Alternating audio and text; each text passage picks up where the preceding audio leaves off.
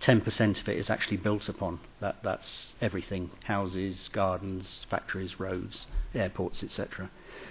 And about 46% is protected. It has statutory protection through being green belt or national park or area of outstanding natural beauty or site of special scientific interest.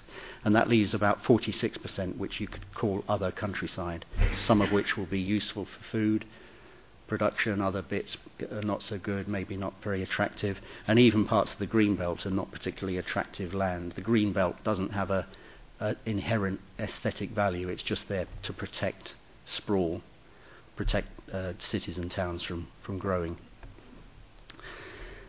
So the point I'd make is there's no shortage of land. I've flown from Stansted many times, and if you fly over East Anglia, I'm often staggered by how vast the countryside is and how much land there is. And I know one of the arguments used by countryside campaigners is that we need all the land we've got in the countryside for food production. But I think I've blogged about this a couple of times, one of the issues for me in the countryside is that actually not all of that countryside is used for food production. We don't have to be self-sufficient in food, in my view. You know, we're not a peasant economy. We can import food. But if you look at the countryside as a whole, there's about 600,000 hectares which are used for horses, most of which are not working horses, they're just leisure horses. 600,000 hectares, to put that into context, is about half of the total area of England that's built upon, the 10% of England. So lots of land being used for horses, lots of land being used for golf courses. I've nothing against golf, but again, this isn't productive land. It's not being used to produce food, or as with horses, we're not using horses for food, hopefully. So again, there's plenty of land. It's just, for me, it's just a case of how we prioritise the use of land. There is the land available, and if we make sensible decisions about land use, we can build the homes that we need. And I think that's something that hopefully we can discuss as we go along today. I think the other aspect of housing supply is the house building industry. The house building industry has changed dramatically over the last 40 years. Back in 1960, the top 10 house builders produced 9% of all the houses that we built in that year. But by 2004, the top 10 were producing 46%. So there's been a massive agglomeration of house builders, mergers, Taylor Woodrow and Wimpey, for example, to form Taylor Wimpey. And going alongside that, there's been a real decline in the number of small house builders. Where I live in Cambridge, it's a Victorian street, and back in about 1900, 1890, very small local house builders were just buying up individual plots and building maybe 3-4 houses a year, and that's all gone. And you can tell them because they each have distinctive crenellations or bay windows, all of a different style. All of that's gone. So there are very few smaller house builders now producing any kind of volume, and I think this is a real issue that needs to be looked at, because there is an argument that the house building industry is acting as a semi-cartel where it's more interested in holding onto land or speculating in land rather than producing the number of homes that we need. So that's another aspect of supply issues. I think just touching on public opinion, I mean, clearly the public have a say about housing, and it's important that they are involved in where housing should go. And I think one of the things the government's done is to try and introduce neighbourhood plans to allow local people to say where house building should go and to guide development. I think one of the dangers of that is that if we look at voting at the last election in 2010, only about 52% of 18 to 24-year-olds voted. So 52% of 18 to 24-year-olds voted, compared to 75% of 65-year and above voted. So massive disparity in voting among those different age groups. And unfortunately, it's the younger people who need the homes who don't tend to get involved in housing campaigns or in local elections, whereas the people who don't want their homes are the ones who tend to vote. And I think that's a real issue for local democracy.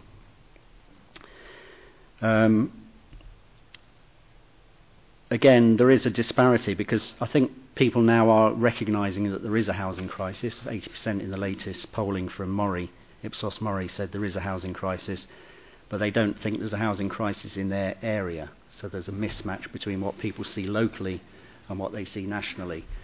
And again, I think this is a real issue because if one local authority or just a handful of local authorities don't meet their obligations because they think they're okay, then that has a knock-on effect on everyone else.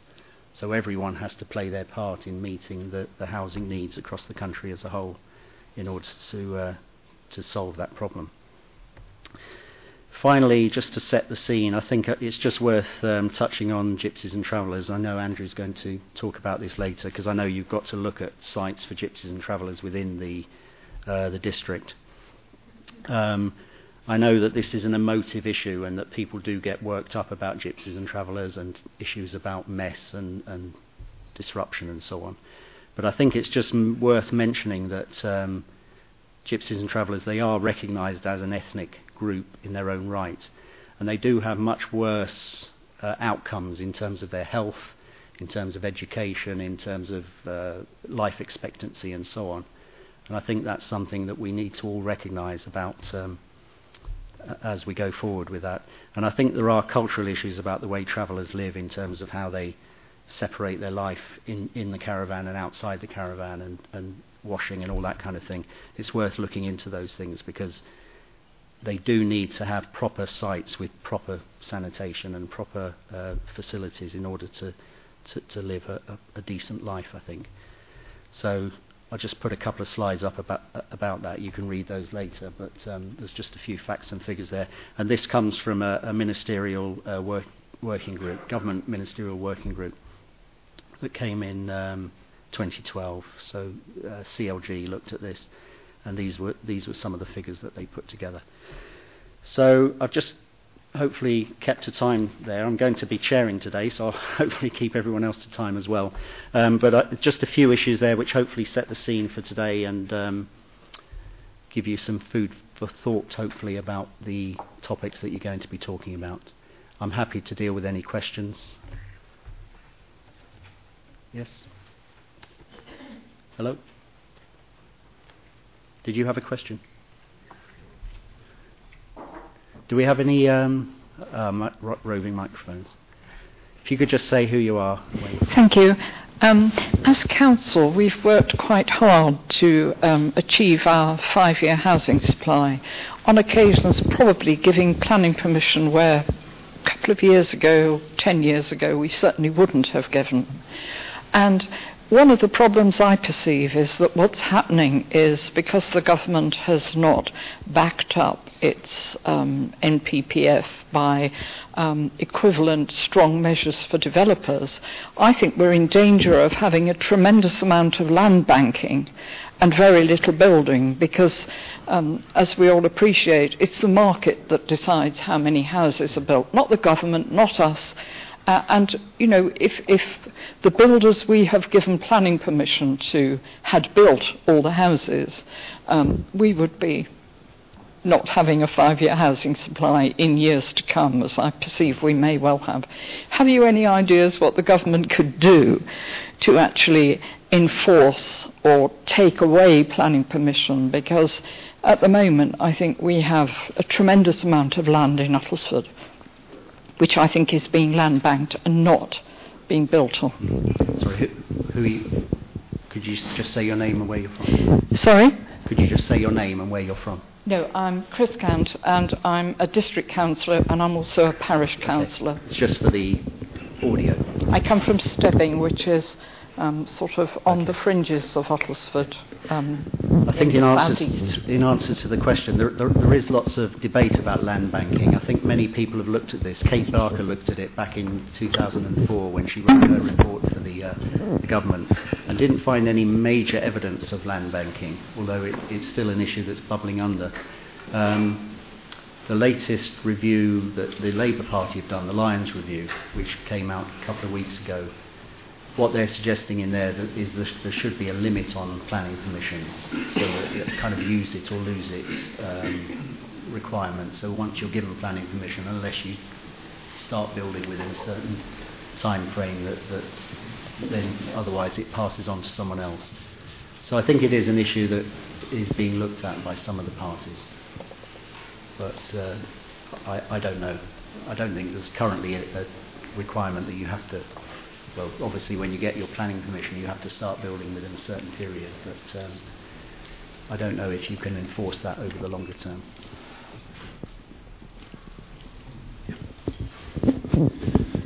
Thank you very much. Keith Eden, District Councillor for Saffron Walden. First of all, I welcomed your comment about the oligopoly in the building industry, which hopefully Mr. Mitchell was listening to, because I've been on about that for several years, and I can give lots of evidence that it is an oligopoly, but it's another point. I really wanted to raise the question of why you've let the government off the hook, because the reality is our focus is on the health service, whereas in 1951 it was clearly on housing. And we have a monetary policy which is doing exactly the wrong thing for housing, because we have this obsession with quantitative easing. We fail to understand the damage it's doing in terms of creating asset bubbles, and the London housing market's a perfect example. So I wonder why we shouldn't be actually saying to the government, please could you address this issue, because they have the means of actually delivering it. We're at the wrong end of this argument as a district council. We can do our little bit, but the real requirement is to pressure on the government to say that housing is as, if not more important than health. And therefore the balance is wrong, and therefore you need to address the issues of monetary policy and what it does to asset bubbles. London house prices are driven entirely by the drive to an asset bubble. It's not driven by anything else. It's because money's too cheap. And if we don't address those issues, this is going to be with us as long as we have people who don't understand the damage that quantitative easing does. Yeah, well, back in 1945, Aneurin Bevan was Minister for Health and Housing, so the two very much went together back at that time. I mean, I think you've touched on issues that are probably much wider than this conference is going to be talking about today, but I mean, clearly housing supply is the issue as far as I'm concerned, but the fact that interest rates are at historic lows, I think is a problem for the future, because as soon as they go up, thousands of people are going to suddenly find themselves trapped in potentially in negative equity.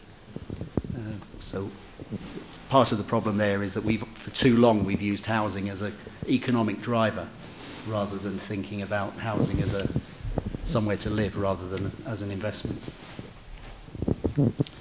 We make this the last one because I think we need to move on. I'm Alan Dean. I'm also a district councillor. I hope there are going to be questions from other people. I'm a member for Stansted.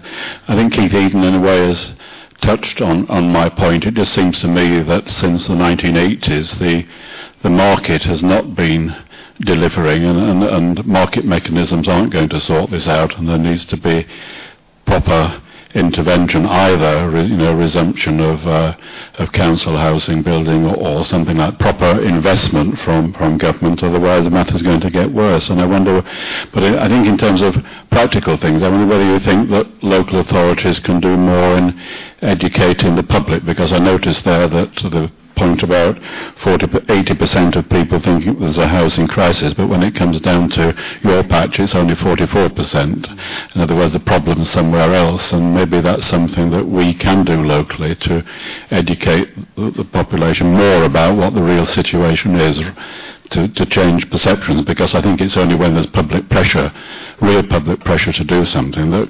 normally governments actually sit up and listen. Yeah. I think we face an uphill task. I think, well, going back to Churchill, I think we just need to keep buggering on, with trying to get the message across. It is difficult because housing is not at the top of the list of public issues. I think immigration or the NHS are there or thereabouts. Housing tends to be down in about 9th or 10th place. And I think that's because most people are decently housed, so it's not, for them it's not an issue. For the people who aren't decently housed, it is an issue. But they've got so many other things going on in their lives that they haven't got the time to lobby and to be involved in the kind of campaigns that we see in some places. I think it's a perennial issue for all local authorities and for governments to really put localism at the centre of house building. How do you do that? I think that's a real challenge for all of us. How do we persuade people living in a place like this that actually we do need houses, and let's talk about where they're going to go? I think that's a real issue, because too often there's just a knee-jerk reaction. No, we don't want it. And it's trying to turn that around, I think, is the real issue. So. Okay, shall we move on? I think next we've got Simon, who's going to talk about housing and health and how they all link together. Thank you.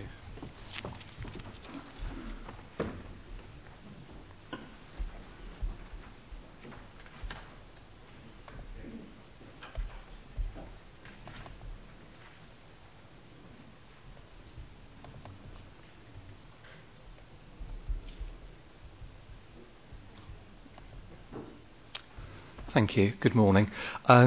Apologies again, I'm afraid Helen Taylor couldn't be here today due to family illness. I've worked very closely with Helen, and we're very pleased to have the opportunity to come along and give a social care perspective this morning.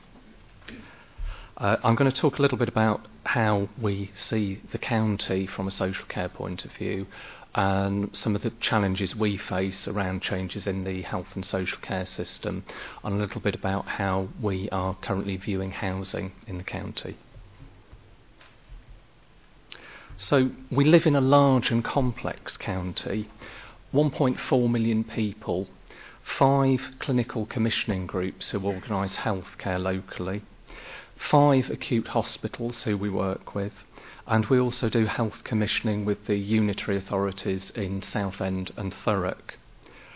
We have some significant financial challenges. The County Council needs to save £237 million by 2017. I'll say a little bit about that on another slide. And the 5 clinical commissioning groups have an £84 million funding gap by 2018-19. We're seeing significant pressures on local hospitals, with A&E departments consistently failing to meet targets such as the 4-hour wait times.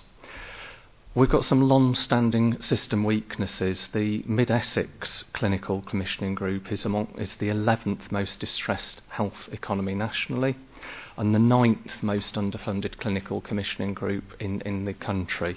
Given that we are quite a wealthy county generally, it's quite surprising. We are a large, prosperous and healthy county, but we do have some significant variations in health and life expectancy. So Jaywick ward in Tendring is one of the most deprived wards in the whole country, and it has the lowest life expectancy in the whole county of Essex.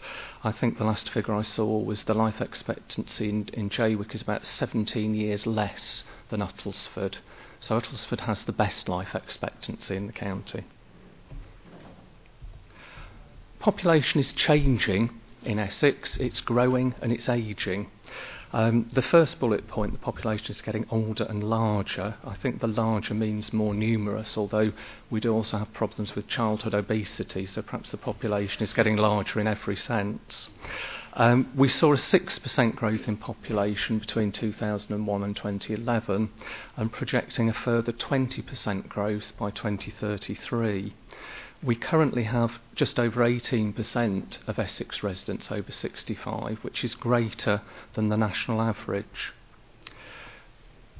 In the next few years, between 2008 and 33, the working age population is set to fall from 60% to 55%, and the older population to increase to 28% of the total. So by 2031, there'll be more people over 60 than under 20. Now, I don't want to suggest that ageing in itself is a problem. There are lots of positives about ageing. People are getting healthier as compared to previous generations. But the issue is about frailty, quality of life, and the health and social care support that a growing, frail elderly population might need. Going back to the financial challenges then, the total Essex County Council budget is just under £1 billion, 932 million currently, a very large sum of money. The largest single spend within that is on social care at 561 million. And some of you may know, but social care is funded on the basis of an assessed need. And at the moment that's set locally, and the County Council will meet what we determine as critical or substantial needs. Under the Care Act, which I'll say some more about in a moment, those criteria will be set nationally. We also undertake financial assessments of people's ability to pay. So it's partly about your need, partly about your ability to pay for the costs associated with that. And some of what we spend is statutory. We have to meet statutory duty. Other spend is discretionary. HRS is housing-related support, and it's the area of spend I've been most closely associated during the 7 years I've worked in Essex.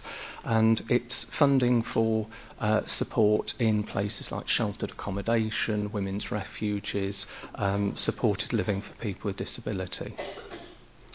So we've made progress already on achieving savings. We've saved over 364 million over the last 4 years, but we still have the 237 million to save in the next 3.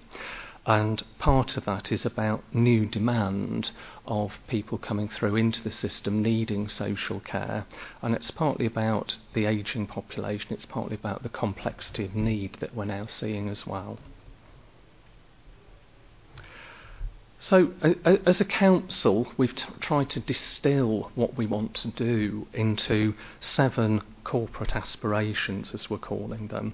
I won't go into all of those, but I'll highlight people in Essex enjoying good health and well-being, people in Essex living in safe communities and protected from harm, and people in Essex can live independently and exercise choice and control over their lives.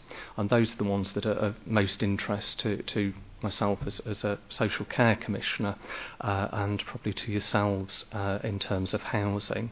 But we do also have an interest in sustainable economic growth and the role that housing might play in that.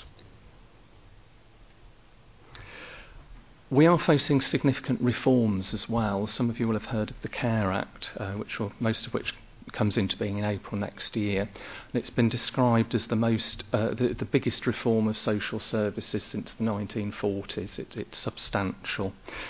The 4 key things that are most relevant this morning are about duties around promoting individual well-being, preventing the need for care and support arising in the first place, promoting integration of care and support with health, and providing information and advice to enable people to find their own solutions. In terms of prevention, we are required to develop a prevention strategy by April 2015, and the guidance is very explicit about the role that housing should play in that and the need for a partnership approach with housing authorities and other stakeholders. And we will be beginning consultation on that with the Health, Housing and Social Care Partnership Forum this month, and also the Essex Housing Officers Group. And part of that will be asking district partners how they would like to be involved in developing that strategy. Another feature of the Care Act is that it creates a cap on the costs of care, so the costs that we as individuals might have to pay. One of the implications for that is that we would need to assess and find some way of accounting for people who are paying for their own care before it becomes our responsibility.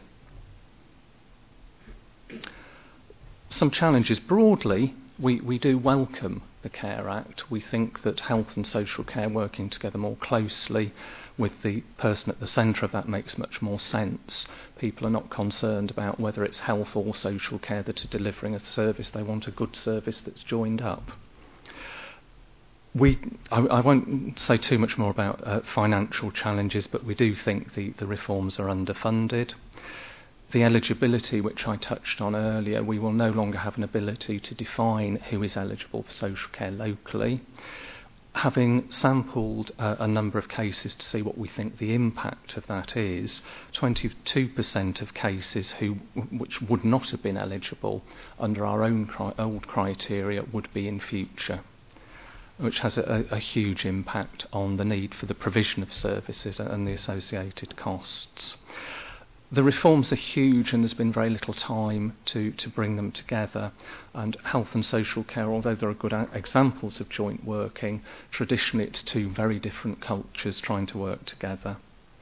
We're also concerned that the market, in terms of organisations who might provide the joined-up health and social care services in future, have not yet had opportunity to develop themselves into vehicles that can deliver the kinds of services we will need on the scale that we will need.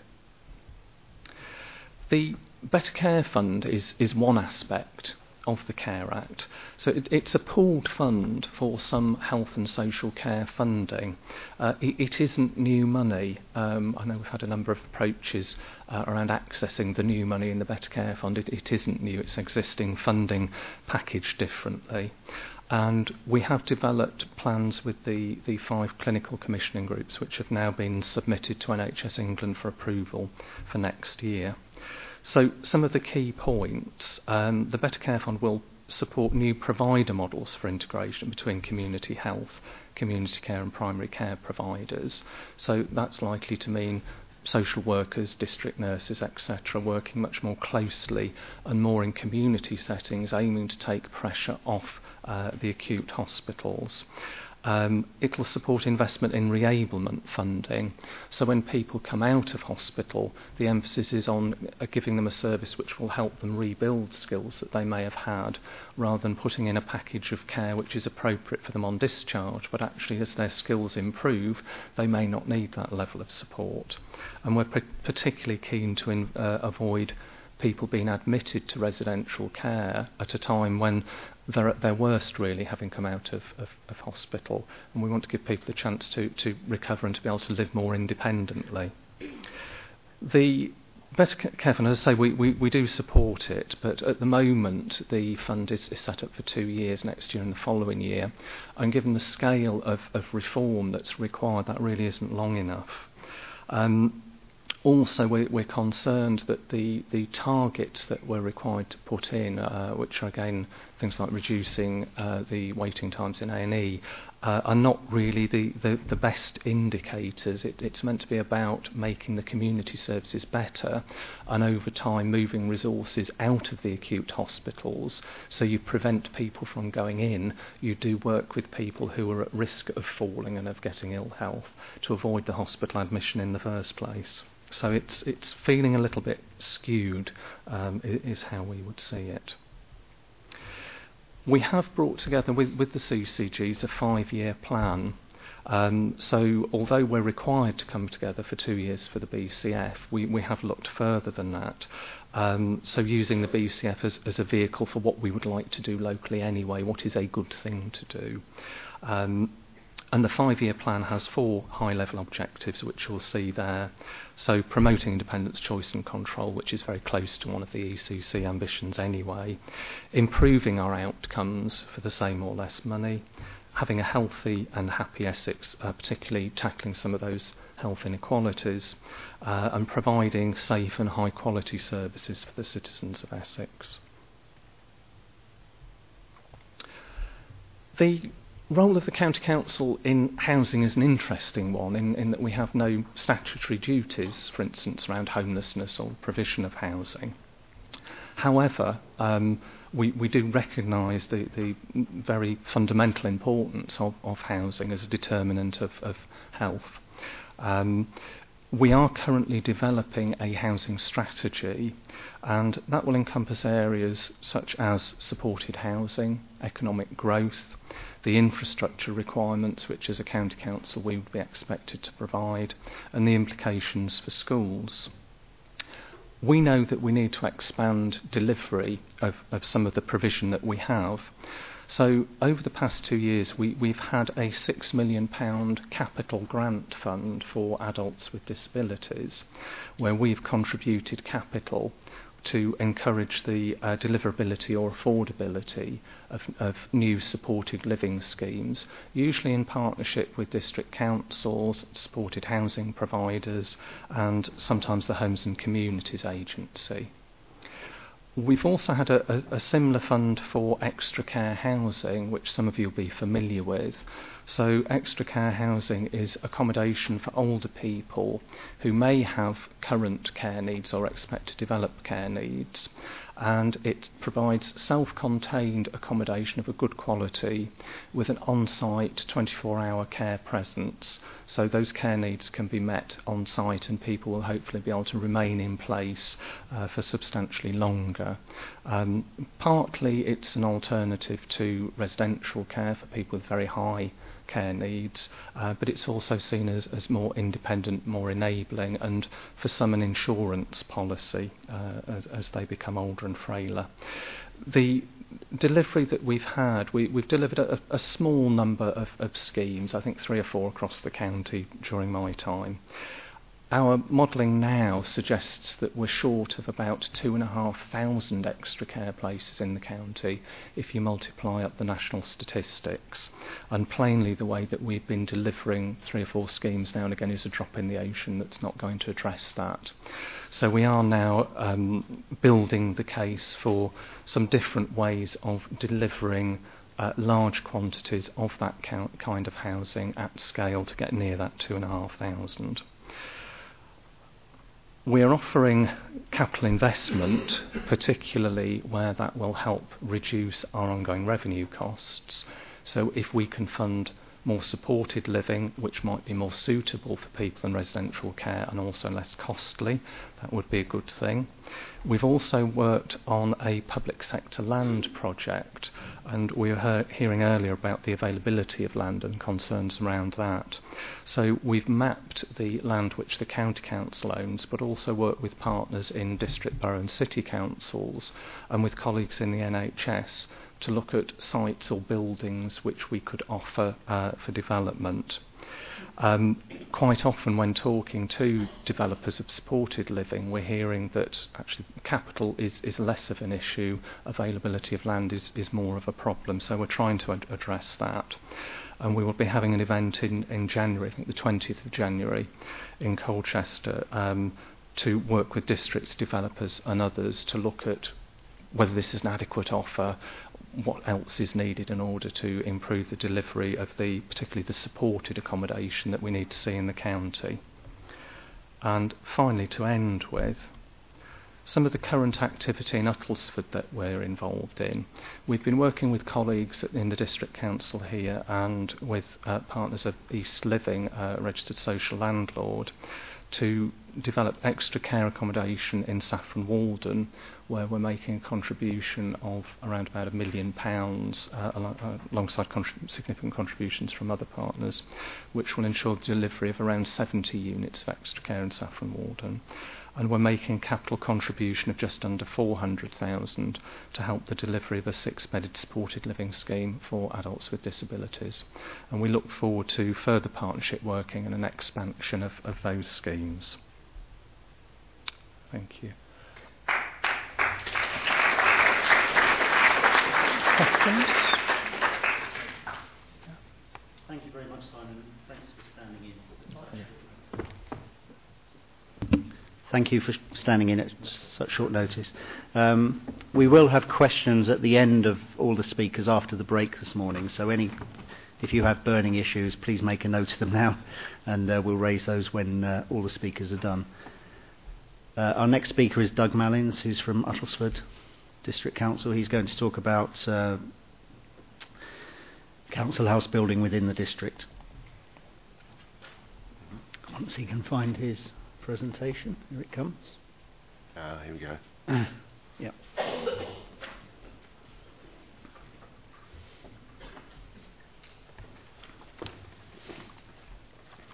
Good morning, everyone. As I've been introduced, my name's Doug Malins. I'm the Housing Development Manager for Uttlesford District Council, and I've been asked to give a bit of a run-through on the council's house building programme. So I was going to go through some various schemes that we're working on at the moment. As Councillor Redfern mentioned earlier, the council implemented the HRA self-financing back in April 2012. So it's been from that date, really, that the council has had an opportunity to build new council houses. So You're only looking at 3 years ago, so hopefully you'll see that when we're going through some of the stuff that we've done, that we've actually made really good strides in moving forward. When the self-financing came in, members and tenants agreed to opt to not pay the loan for 5 years, and therefore only paying interest. And what this has meant is this has actually provided the headroom within the budget so that we can actually then start to build new council housing. Recently, we've also met with the Homes and Communities Agency to discuss the potential of bringing grants into some of our developments, and they're very open to that suggestion, and we'll be working with them to actually try to bring grant into schemes to actually make money go that bit further. In terms of the programme and the land we're looking at, I mean, it's predominantly sheltered housing sites where we've got sheltered housing schemes that are not fit for purpose to meet current standards. Garage sites and other sort of parking areas. Obviously, as you know, a lot of the garages that are councils own these days, you can't even fit a car in them, or you can fit the car in, you just can't get out of the car once you're in it. And then other little infill sites. So we're looking at all these sorts of sites in terms of moving forward with our own development programme. So I've got some examples of what we've been doing and where we're looking at. The first one is Holloway Crescent in Leaden Roding. This was actually before my time, so this is the council's first completed development, completed in July 13. Again, it was a site of a sheltered housing scheme, which was predominantly 5 small bungalows and a number of bed-sit flats. Again, bed-sit accommodation for older people these days, it's not really fit for purpose, so something needs to be done with that. The scheme was developed in 2 phases, providing 5 new replacement bungalows and also 8 houses, with a mixture of 2 and 3 bedroom homes. And again, the standards that they were built to COFA Sustainable Homes Level 3, so they're energy efficient, good quality housing. And I've got some pretty pictures for people to see. There's the bungalows there, and then example of the houses that were built. I say this handed over in July 13. Moving forward, next scheme which we've got is Mead Course, Stansted, Mount Fitchett. Again, another sheltered housing scheme consisting of bed-sits. There's a theme, as I'm sure you can pick up, but also there's some adjacent garage sites and sort of backland, parking land. And what we've looked at here is a 2-phase development. The first phase is currently on site, and looking for the first phase to hand over in December of this year. The second phase will then start with, because what we have is we've built on the garage sites and the open space first of all, so that the people, there's still some tenants living in the sheltered scheme at the moment, will move to their new homes on completion of phase 1. Then we can do the demolition of phase 2, and then that can commence. And so phase 2 is looking at a handover in September 2015. What it's going to provide is 29 new homes, a mixture of bungalows, houses and apartments. This is work ongoing at the moment. This is still a building site. This is the phase 1 site. The way this was developed was through a framework called SCAPE, which is a framework which is run by Wilmot Dixon Building Contractors and also Kia Building Contractor. This is something which enables councils in terms of their procurement to actually bring in a whole team in terms of architects and other consultants and contractors, and it comes as a package. And this has worked very well on this site, and the programme is on schedule. But moving forward, we've actually moved away from that and are looking to actually do things much more internally and employing our own consultants ourselves moving forward to continue the development programme. So this brings us on to Caton's Lane in Saffron Walden. This is a garage site. 40 garages on the site. Again, the problem being with them, they're too small for cars, for modern cars these days. It's in a back area of land, so it does attract antisocial behaviour. So it was something that the council wanted to look at in terms of redeveloping this for much needed council housing. The garages would be demolished and be replaced with 6 houses, a mixture of 1 and 2 bedroom homes. We achieved planning permission on that on the 15th of October 2014, which is great news. The last planning committee cycle that was. Procurement's underway for our building contractor. There's an advert out at the moment, so we'll be tendering for building contractors to take this on, and we're programming a start on site for March 2015. Be about an 7 to 8 month build program on that, so should have handover before the end of next year. So again, 6 new homes. I've got a little architect's impression as to what that sort of going to look like. So it's going to be a lovely little development to be working on. Okay, Reynolds Court in Newport. This is probably one of the biggest schemes that the council are looking at the moment, and a real challenge. It's a shelter scheme again, built in 1971, 2-storey pitched roof. Consists of 31 flats within that accommodation, of which 22 are bedsit flats. There are no lifts in the building. Due to the ground levels, the internal arrangement of the flats is all on split levels with ramps and steps, so it doesn't really, again, meet modern standards and is not fit for purpose at this time. And I think the importance of this, in putting some context to it, and I think it's been alluded to previous speakers, is obviously we have got an ageing population within Uttlesford, and I think that was reported in the press very recently as well. And I think the council are keen to make sure that, in terms of its own housing stock, and for older people, it's making sure that that housing stock is fit for purpose to meet that ongoing challenge. So, again, this is going to be a 2-phase development because we have got residents living in the building at the moment. There are a number of flats which are empty because the scheme is hard to let. But if you know Newport, it's a lovely location.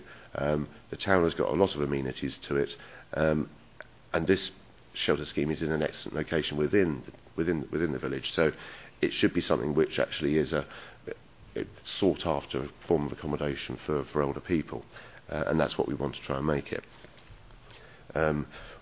We've done detailed tenant consultation with the residents who are still living in there, and I think one of the things that we learned as we're moving forward is, I've looked at drawings and architects' drawings for many years and can see it exactly what's planned, and I think what we found was that actually that's not the case for everybody who's not used to looking at drawings. So one of the things we did with this, we actually did some site visits where we went out to look at schemes that had been redeveloped and schemes that had been remodelled, and let people actually see, the tenants see what we're doing there first hand, and that's how they got a real view as to what was possible with the scheme here at Reynolds Court. In terms of the process where we are at the moment, we're going through our sort of pre-planning advice. We're doing consultations, we're consulting with the wider community this week on the scheme, the parish council. So things are progressing forward because we're aiming to submit a planning application in December for this development, which, subject to us achieving that planning, would hopefully mean a start on site programme for July 2015. The proposals, and I've just got again a 3D architect's drawing on this. We're looking for something very contemporary. The area where it's at the moment, the existing architecture is nothing spectacular, so it's not something you'd necessarily want to repeat. So we're looking at something very contemporary to provide 43 new apartments, mostly 1-bedroom, but a number of 2-bedroom apartments. There'll be 2 lifts within the building, large communal rooms, courtyard gardens, a hairdressing salon, so buggy store and charging store. So it's actually something that's bringing it up to modern day standards and fully DDA compliant, both within the building and within the apartments, so people who are wheelchair users would be able to live there very comfortably. So this is something which obviously we're very excited about and are progressing, and as I say, we're looking to have a planning application submitted in December. And then probably the last one I'm going to mention today is Hathley Court. Again, another shelter scheme in Saffron Walden. And I don't know if you know where Hathley Court is. It's down by the Common, so it's in an ex-location within Saffron Walden, level access through to the town, so and the facilities that the town offers. All the accommodation within the existing building is 1-bedroom accommodation. The problem being is a number of the bedrooms are very small in a lot of the flats. You've got very small bedrooms in some of the flats and very small kitchens. Other issues around the building are that the communal facility, the common room, is on the second floor, and just because of the nature of the building, whilst it's a very large room, it is quite dark and uninviting. And obviously, with shelter schemes, quite often you want to have somewhere where you just can pop in, have a coffee and a sit down and a chat, where this common room almost feels like you'd only use it if there was a specific function that had been arranged. So we wanted to look at that. There are issues around the entrance to the building, which is a bit nondescript at the moment. There's no buggy charging point. So we're actually looking at all these sorts of issues. And again, because again, this is a fully let bit of accommodation with tenants. And again, it was a case of the plans, showing people the plans were one thing, but we actually took the tenants to go and see a place called Beaumont House in Coggeshall, which is owned by Greenfields Community Housing. And whilst it has slightly different problems when they first looked at redeveloping that and remodelling that, again, it was fairly similar to the problems that we have at Hathley in terms of that. Those are bed sits, but we've got one beds, but very small one beds. And what they've done is they've converted that, and they've made a most beautiful scheme with, one bedroom apartments fully fitted out, and our tenants were able to go around and have a look at that. And once they saw what was possible, they wholeheartedly agreed that this is what they wanted to have done in their shelter scheme, because at the end of the day it is going to mean disruption for them. There'll be some moving around, but yet I think the tenants all saw the benefits in progressing with this. And in terms of the proposals we're looking to do, looking to create a new entrance lobby with a canopy, so actually you'd know where you're going to at the front of the building. A ground floor common room. We're actually removing one of the flats to create a ground floor common room with a sort of garden room off the back of that and some external seating as well, with a small extension to another wing to actually put 2 new flats in. So whilst we lose one for the common room, we then have a net gain of 1 because we're putting two back. But all of what's crucial to all this is all the existing flats will have a small pod extension which goes vertically up the building, so that whilst it provides perhaps another 4 or 5 square metres of accommodation, the difference that makes in the internal arrangements of those apartments is incredible. You end up with a double bedroom, kitchen, lounge. In every case, there'll be Juliet balconies, so that people will be able to have some external space coming into their accommodation. So really making it much more light and airy accommodation, and I'd say fit for purpose in that respect. Other things we're able to do is look at providing a scooter store with charging points, and also looking to decorate and upgrade the communal facilities all the way throughout the building. So it'll actually be something which will be spectacular to go and see, and the tenants are very excited about that. It is going to be a phased development, which does make it quite tricky, and we're waiting in terms of how we procure the contractor. We need to contractor on board early, and at sort of the earliest point we can, because they need to be giving us the information on how best we would phase this development, because clearly health and safety is very important for our tenants who are living in that building, so it needs to be done in a safe and effective way, but also as quickly as possible so that disruption is kept to a minimum. Planning application is currently submitted for this scheme and should be being heard by planning committee on the 12th of this month.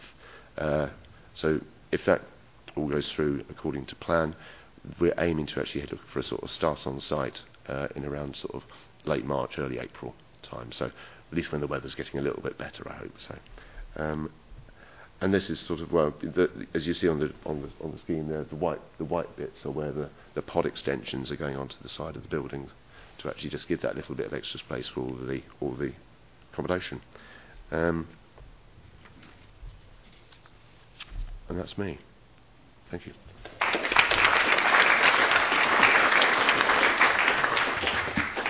Thank you very much, Doug, for that presentation. I think it's really exciting that local authorities are starting building council housing again, and it's one of the great achievements, I think, both of this government and the last government when the negotiations started. And the LGA, the Local Government Association, did a fantastic job of negotiating that settlement with the government, so it's good news. So our next speaker is Ulrika Macchiarello, is that correct? Not bad. Sounds like an alliance between Sweden and Italy.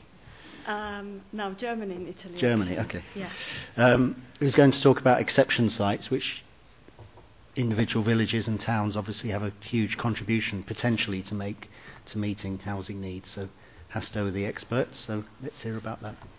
Thank you very much. And thank you very much to Attlesford for inviting me to have the opportunity to speak to you. I will talk about rural housing on exception sites, but I really want to take it a little bit further and talk about sustainable housing in villages and what kind of cost that entails and whether it's viable or not for housing association to take schemes like that forward. Just a little bit about Hasto. We are a rural housing provider and we specialise in delivering housing on rural exception sites. We work in close partnership with parish council and district councils to address that local housing need. The current policy in Attlesford is on their exception site policy that we need to look for land which is outside the development boundary, but it needs to adjoin the settlement boundary. It also needs to be 100% affordable housing, and it needs to meet the particular need of that local village. And any development proposal needs to be appropriate for that settlement. Now, the draft local plan expands a little bit further in line with the new NPPF, and that means that we can now also look at including some open market housing for cross-subsidy purposes.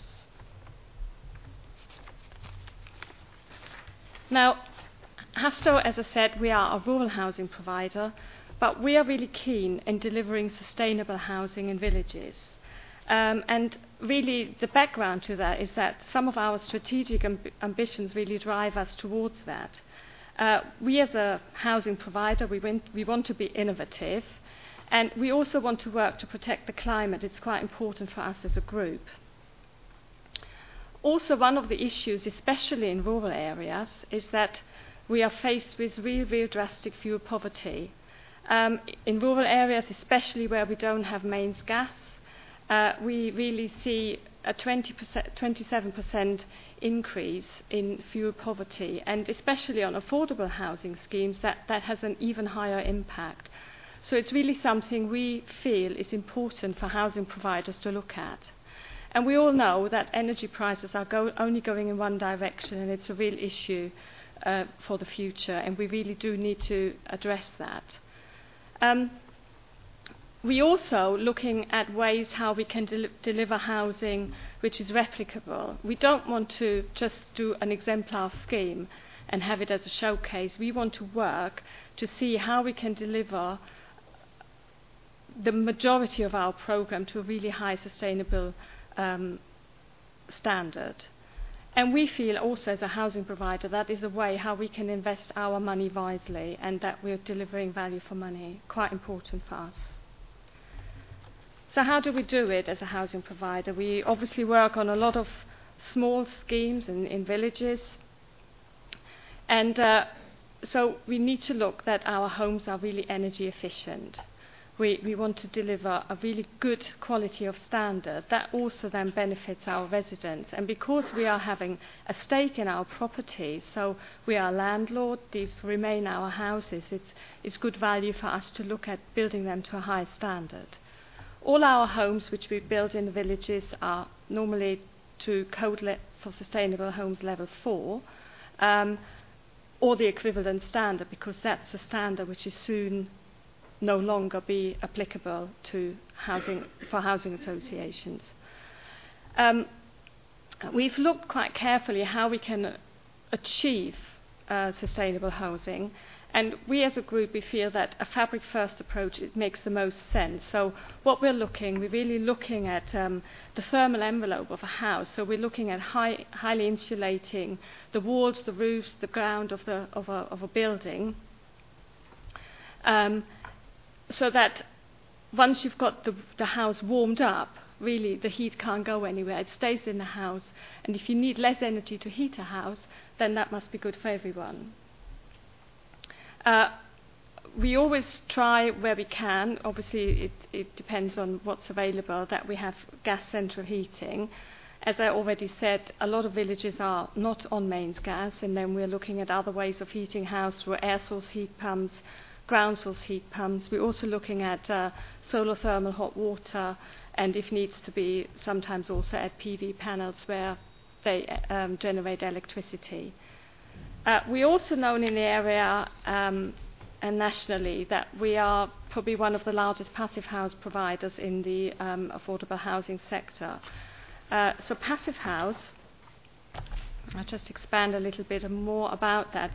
Passive house is a very, very highly sustainable form of building, and it addresses the energy and comfort standard of a development. So I've already said high levels of insulation is really quite important, and that's the principle of the passive house, to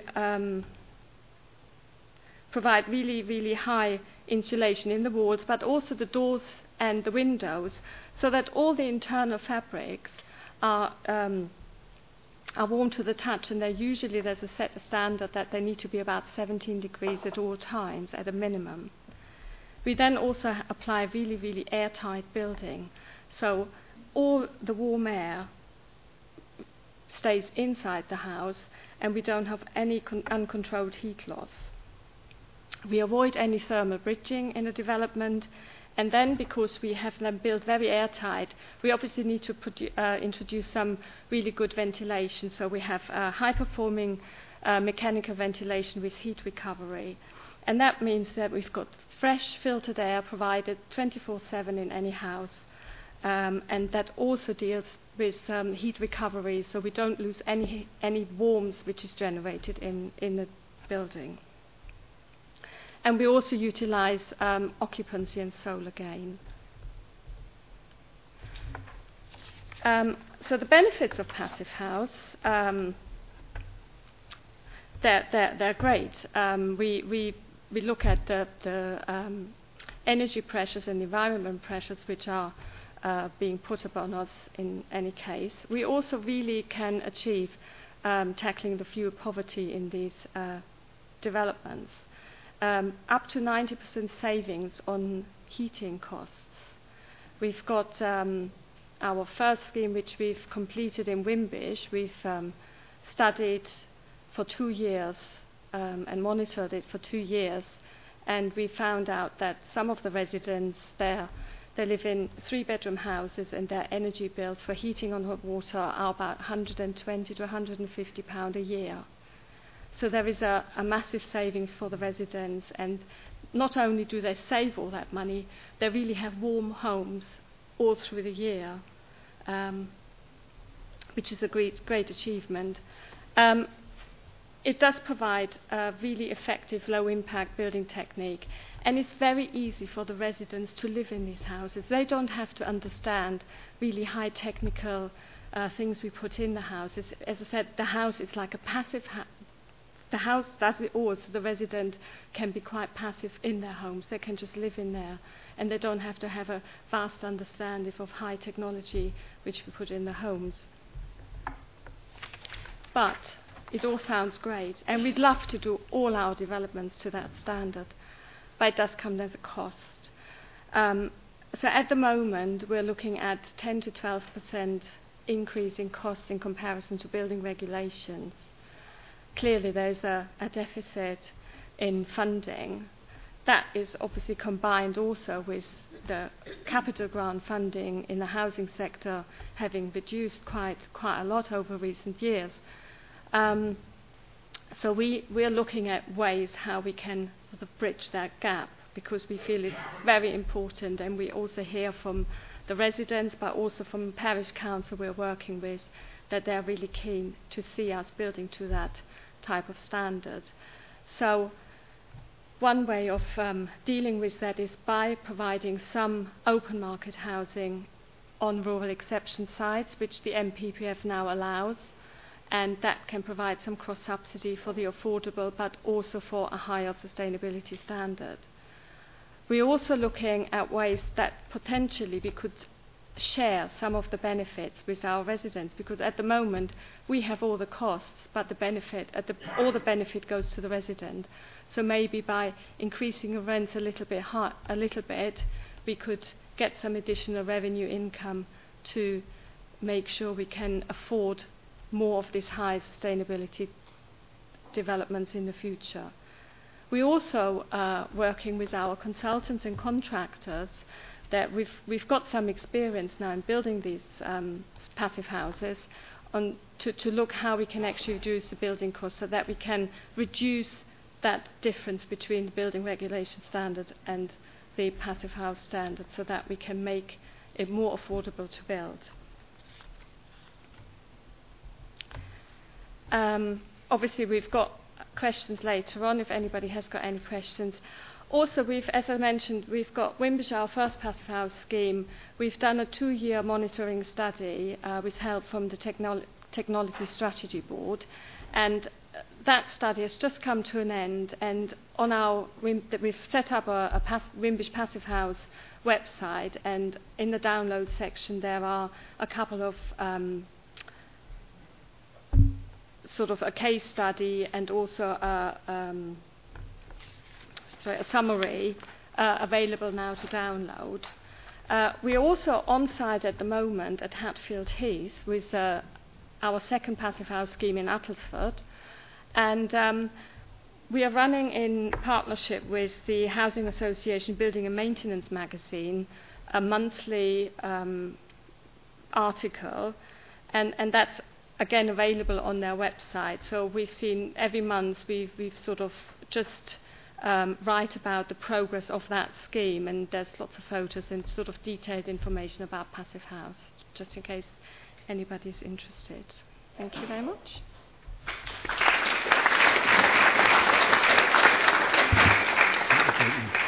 Thank you very much, Ulrika. I mentioned earlier we will have questions after the break for the speakers, but if there are any burning issues, they will all be around during the break if you want to nobble them. I suggest we do take a break now for coffee, if that's okay, Stephanie. And then we'll hear from Andrew and Judith after the break. And if you could reassemble by about 11:10, that would be really helpful. Thank you very much.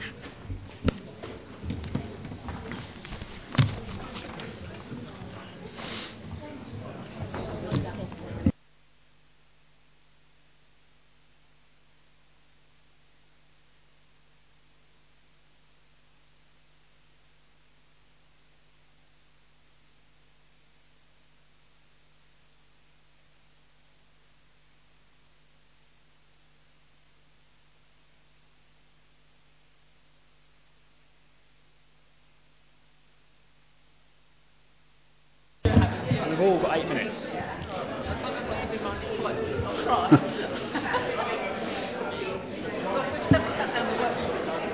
Yeah, got a bit of a buffer. I just had only chat to 2 people. Can you just make sure people speak into the mic? Okay. Is that right? Yeah.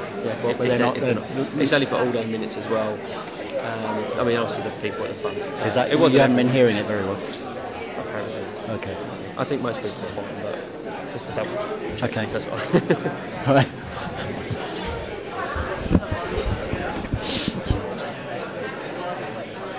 Okay.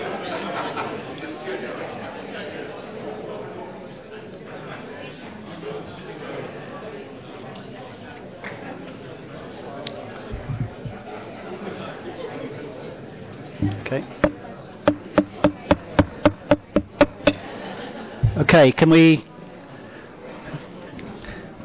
come to order and restart if you're all ready? I've been asked by Dan, the communications officer, to say that the world has been missing out on some of your pearls of wisdom because your mouth is not close enough to the microphone. So I'm trying. So when you do speak, can you make sure you're speaking into the microphone? So our next speaker is Andrew Taylor from Uttlesford, who's going to talk about the SHMA, the Strategic Housing Market Assessment. Andrew. Thank you. And this is one which is certainly a bit of a graveyard shift, I suppose, after the tea break. So But this is a presentation that you do have to focus on, because if you don't, you will end up with not having a single clue what I've spoken about, which is probably about the same as me talking about this. But anyway, so the housing market area is the area surrounding our district, looking at where we get our housing numbers from. Our current SHMAR is dated 2009 with an update in 2012. We've had a more recent older people's strategy, so going back to what we've spoken about earlier and the impact for that of Uttlesford. But we, together with our partners in Epping, Harlow and East Herts, are carrying out an updated SHMAR. You have to do it on a fairly regular basis. So the current SHMAR looks a bit like this, looking at the type of areas. And these are geographic areas not related to district boundaries, where housing prices, housing market is very similar, type of work or travel to work is similar. And you can see the different areas in different colours that make up the housing market areas around us. So you can see to the north the Pull of Cambridge. You can see a bulk in the middle around Harlow, Bishop Stortford, around Dunmow. You can see the Pull of Chelmsford in the green on the right-hand side, and then down towards the bottom, you've got a pull from London. So this is the historic data.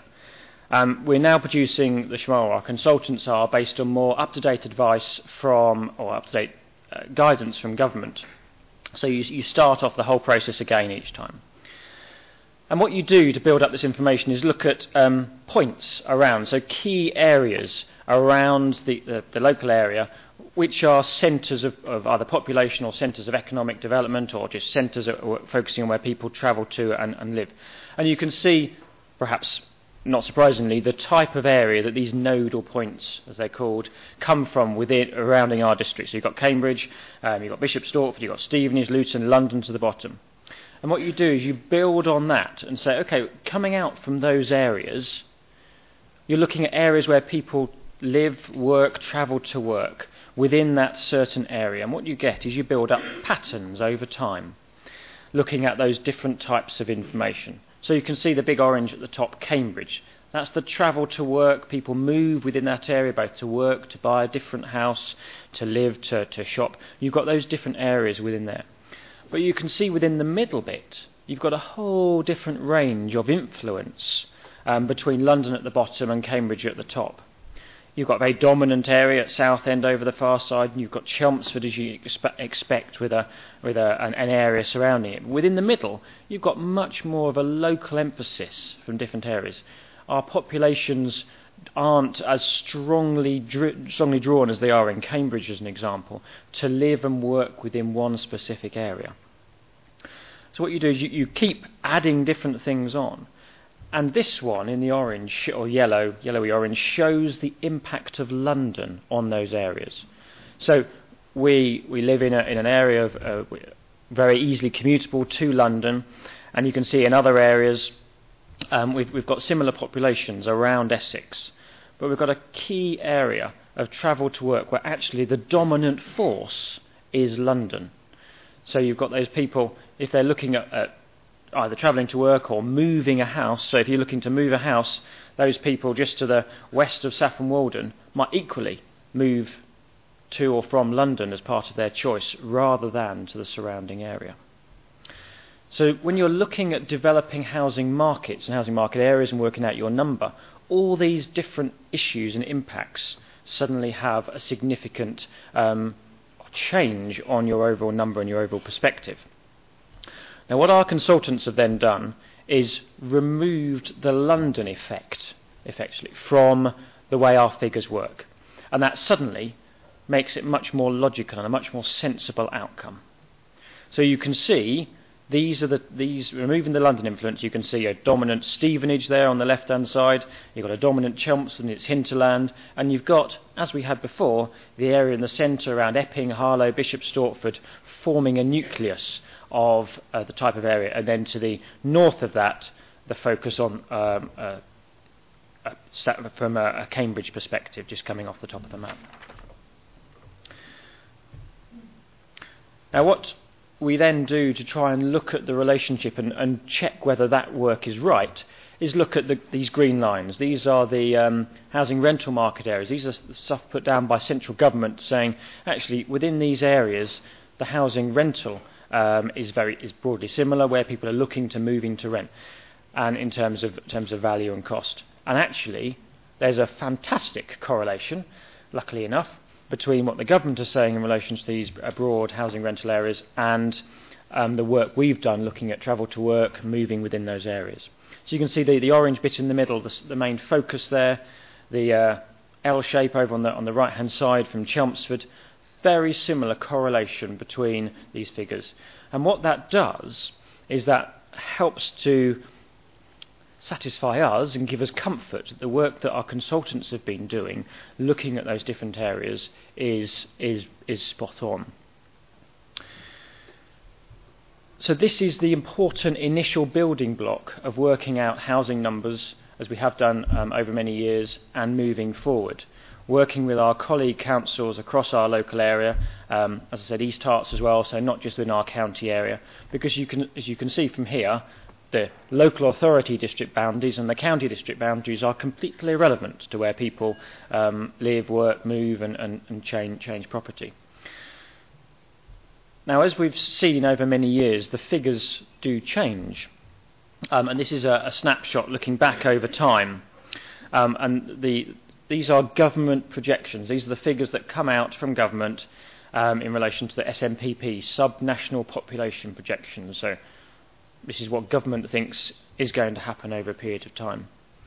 They have different base dates. So as you can see, you've got a 2008, which is the bottom line then, blue, you've got a purple line of 2010, and a 2012 line of a yellow. Now, as you can see, the dark line on the left-hand side there is the current mid-year estimates. That's the rolling update of assessment. And what that is doing is it's tracking very much some of the 2012 based subnational population projection, but it's on an upward trend. It's looking at the relationship of the housing and population change over a period of time. And you can track the change in terms of population on this basis.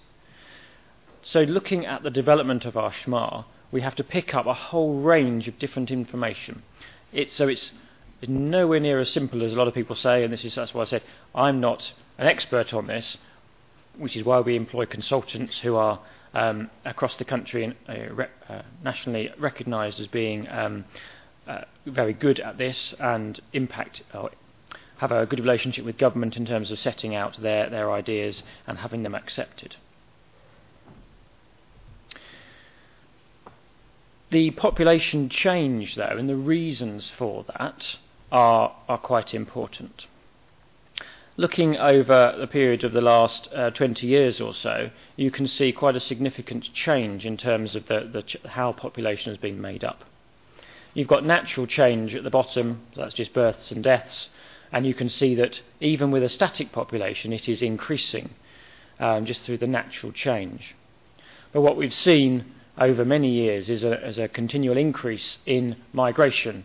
So this is people moving into the district from elsewhere. So this is not immigration necessarily, this is migration. And I think some of our highest migration rates come from East Herts, Epping, and into London. So actually it's a very local change in terms of the population, going back to those previous coloured areas of the geographical change of where people live and work and move. So looking at this information helps us to, especially when you go down into what these different population, what the elements of the population are, you can start looking at our need for elderly care homes and our need for smaller dwellings, or the need for 2, 3, 4, and you can start putting numbers on, which is what we've done in the draft local plan based on the evidence we've had from the 2012 SHMA.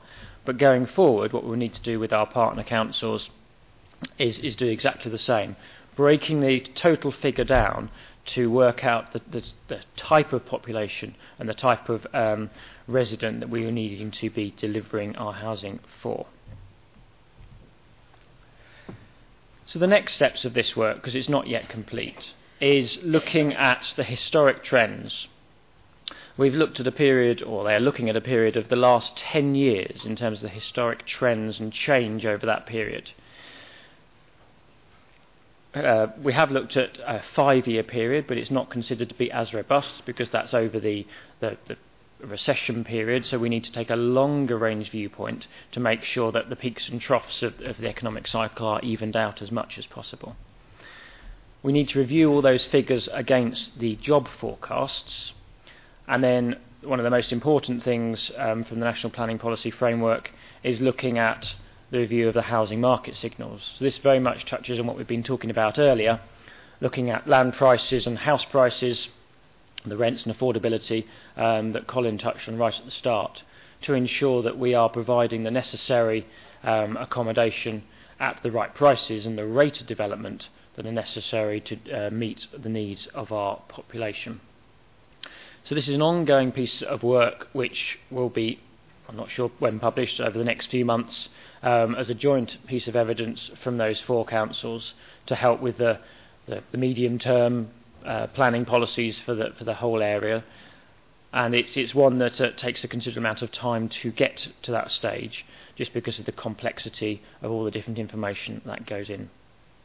So that's all I'm going to mention at that moment. It's an ongoing piece of work, and obviously we will, when we get ready around to publishing it, when the consultants have finished, we'll be able to give you more information.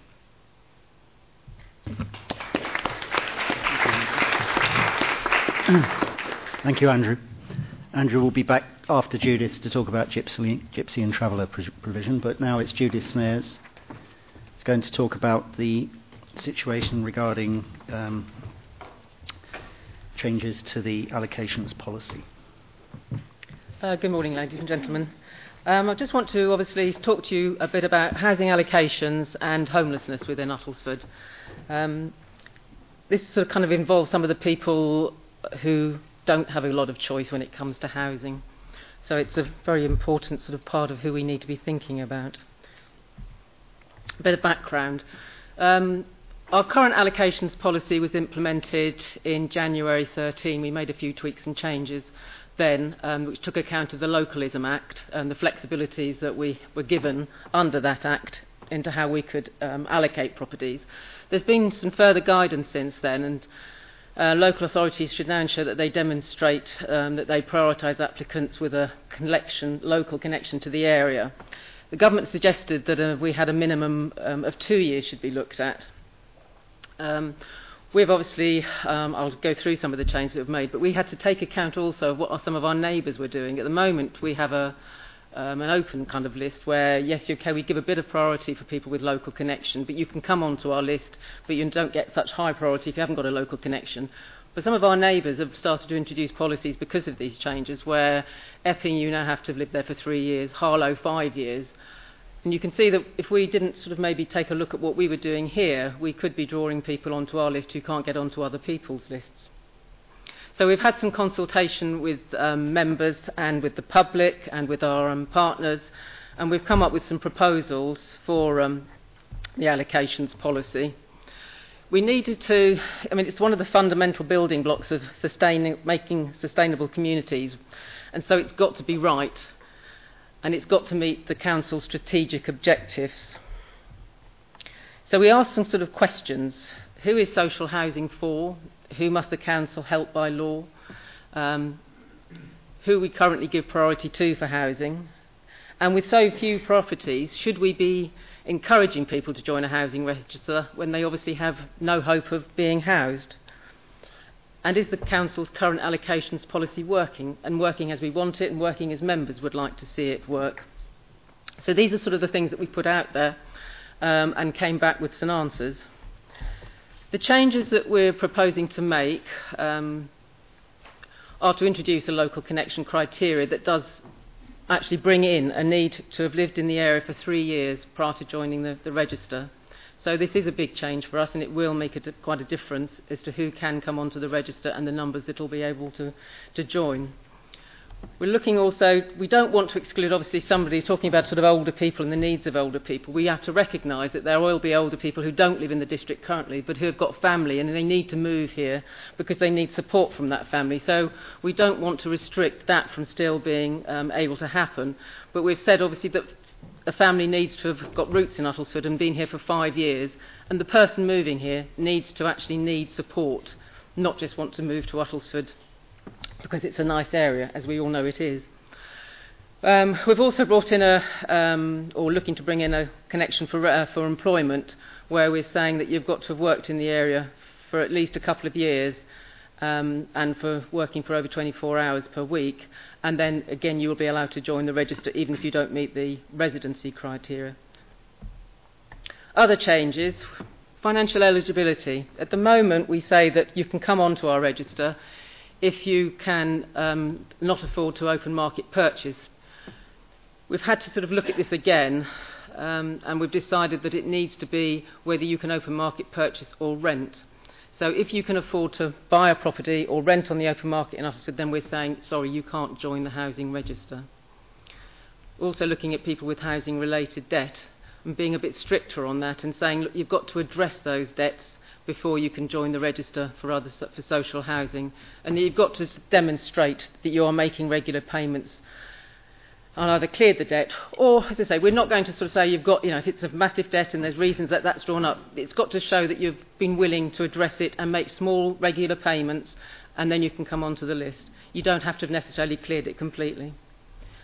And we wanted to give a bit of priority to some of our transfer applicants.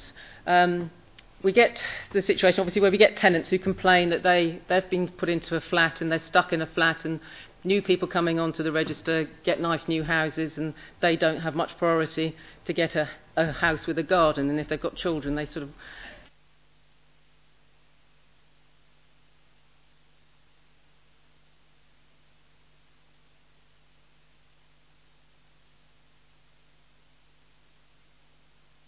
That sounds like gone off. Thank you. Priority, and because at the end of the day we'll get their vacancy, the property that they're in, back to allocate to somebody else off the register. Homelessness. Obviously, yes, we're bringing in a local connection criteria of 3 years for residency here, but that doesn't change our statutory duties under the Homelessness Act. So we still will have to assist people who have lived here and meet the criteria for homelessness, and that's sort of kind of 6 of the last 12 months or 3 out of the last 5 years. That is statutory duty. We don't have a say on that.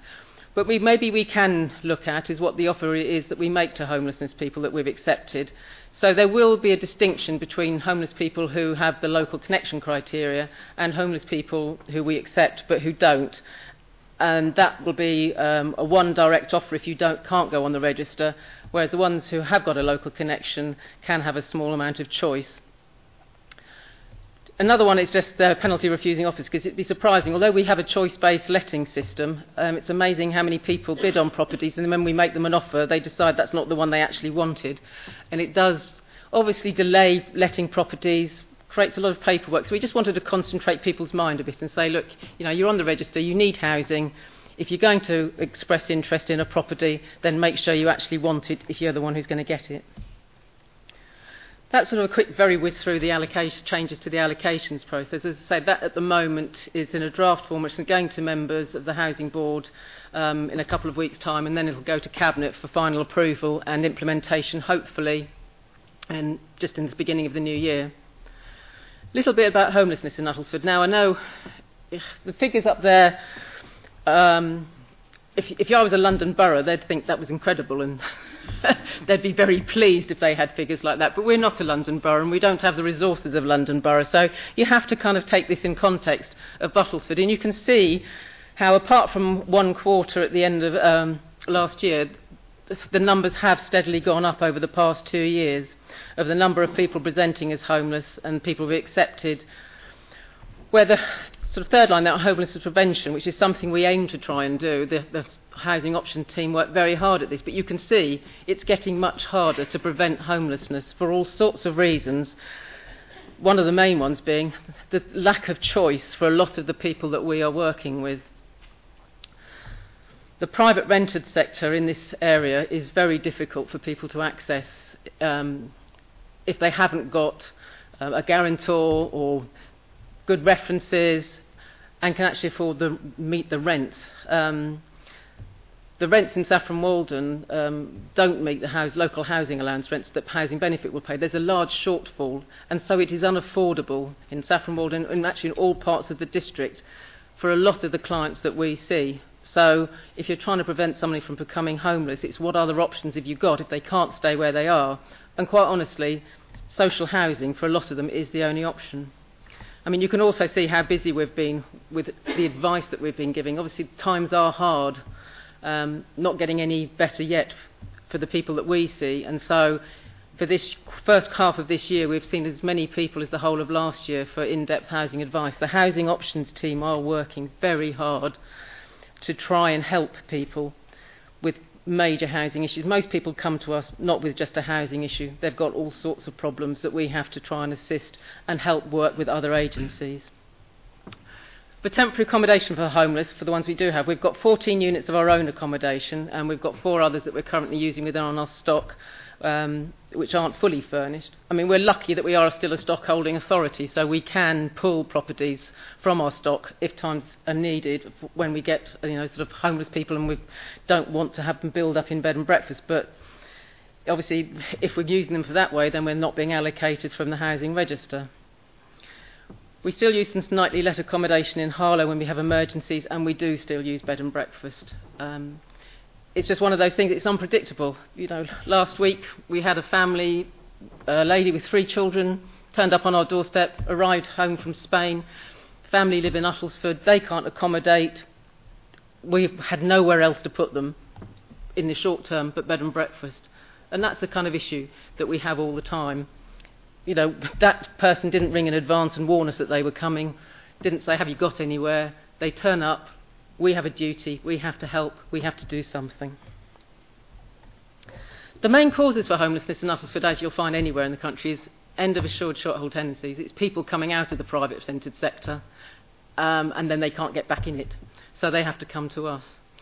It's not just landlords, it's not that they are misbehaving and landlords are chucking them out. It's just the landlord decides that they want the property back for some other reason. They're going to sell it. As the market increases, as house prices go up, people think, oh, I've rented that for a while. Actually, I could probably sell it now. And so properties go back on the market for sale, and then they're not available for rent. And there isn't the supply of affordable private rented housing out there for people to try and carry on living in the private sector. So they have no option but to come to us. Relationship breakdown.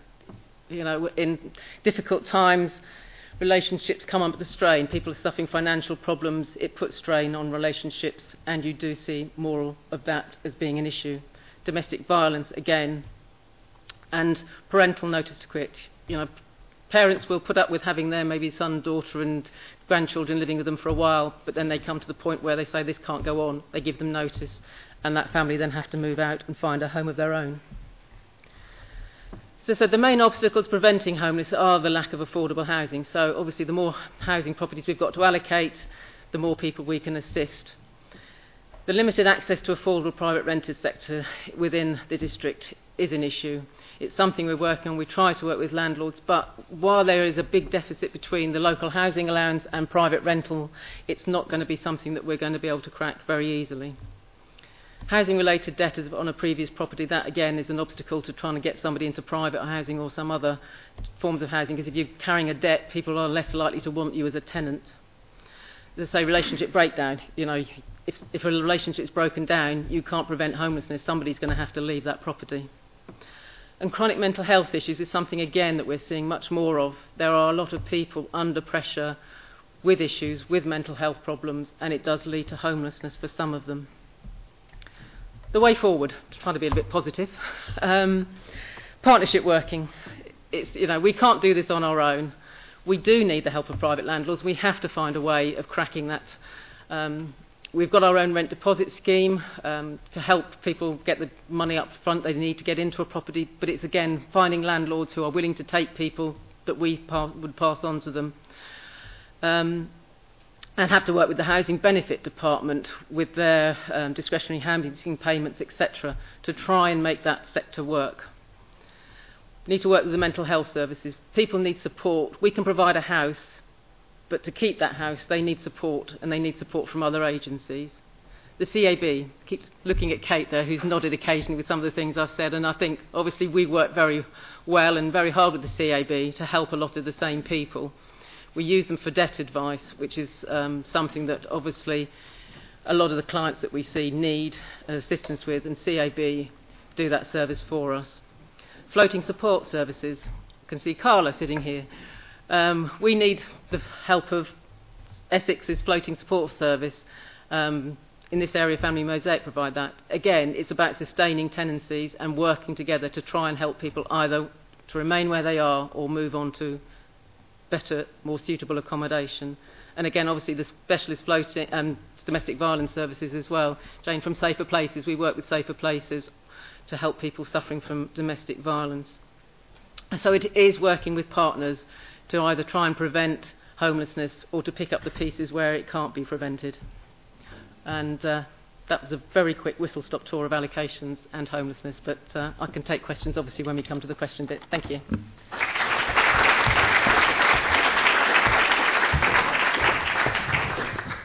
Thanks, Judith. And now our final speaker is Andrew Taylor again, who's going to talk briefly about provision for Gypsy and travellers. Thank you. Yes.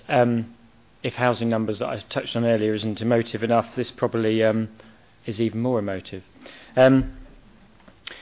Government set the general context for Gypsy and Traveller policy, and they did so in planning policy for traveller sites published in 2012. Interestingly, they published it as a separate document, separate to the National Planning Policy Framework, so it is a standalone document, but it needs to be read in conjunction with the National Planning Policy Framework. And it's quite clear in what it sets out the requirements for local authorities and what we have to do. Just like housing numbers, we have to set our own pitch targets across the district, and we have to produce a 15-year plan, just like we have to do with housing, 15-year local plan in relation to provision of Gypsy and Traveller pitches. And exactly the same with housing, we have to identify sites, so specifically sites within the first 5 years, and again, as with housing, you have to have a Gypsy and Traveller 5-year housing land supply. So it's very similar, and one of the things that they have done is brought the Gypsy and Traveller element in directly to be comparable with the housing element in terms of planning policy and development of it. So that's the piece of work that we've been doing over the last few years. We have, and it might not feel like that to some people, but compared to previous authorities I've worked in, we have no real Gypsy and Traveller issue within the district. It's incredibly low as an overall number, but obviously when you get unauthorised sites, that does have a significant impact, and when you are looking at allocating new sites, that can cause significant concern in local areas. But what the government is trying to ensure we do is plan properly. Over many years, the government have tried a range of different things to try and counter council's reluctance to address this issue properly, creating sticks or carrots in different areas. But this one is now bringing it much more in line with the housing policy, and there really is a stick in terms of saying, well, if you don't have allocated sites, if you don't have a 5-year land supply, the principle of sites is therefore in principle acceptable. But what we need to do, I would suggest, is ensure that we are planning properly, to ensure we get well-managed sites that fit in well with the existing situation and don't have a detrimental impact. The photos, by the way, are nothing to do with our area. They're from good examples that have been used in different presentations. Because, and if you had a runway like that and you put them perhaps at either Stansted or Wimbish, they might not go down as well in the border of Stansted Airport as they might do in some other less well-used runways.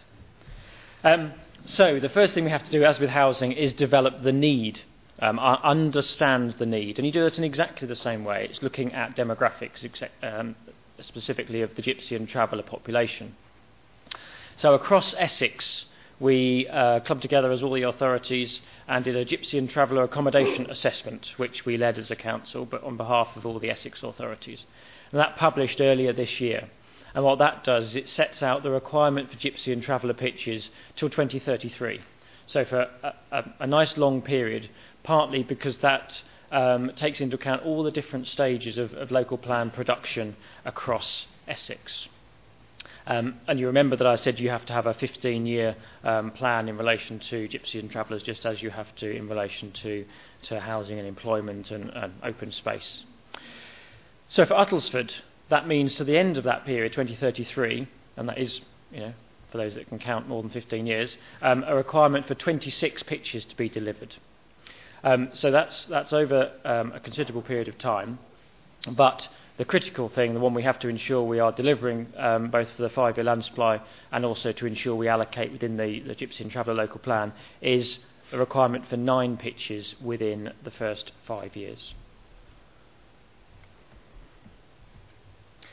There are a complete range of ways that you tackle this project, this proposal, and we'll touch in a moment. We're going to be going out to consultation shortly with every stakeholder in the district, asking them for their views on how we should approach this topic.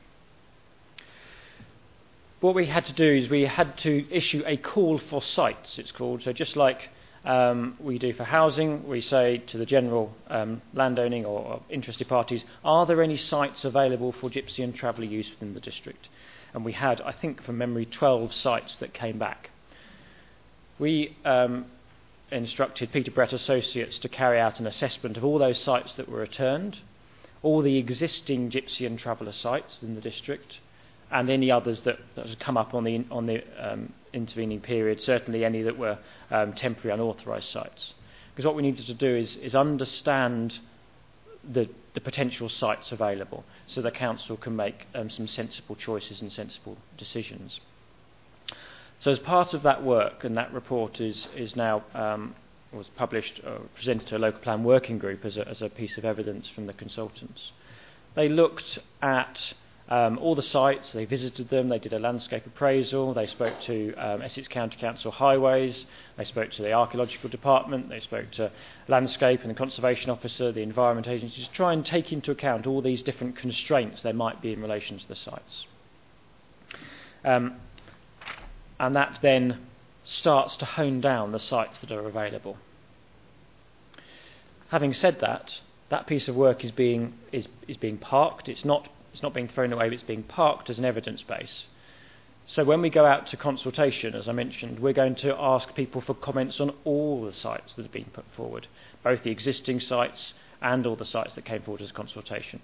That's exactly the same as we did for the housing consultation many years ago. If you were involved in the green and red dot exercise, all the sites that were put forward for housing were put there on maps and people could comment upon them.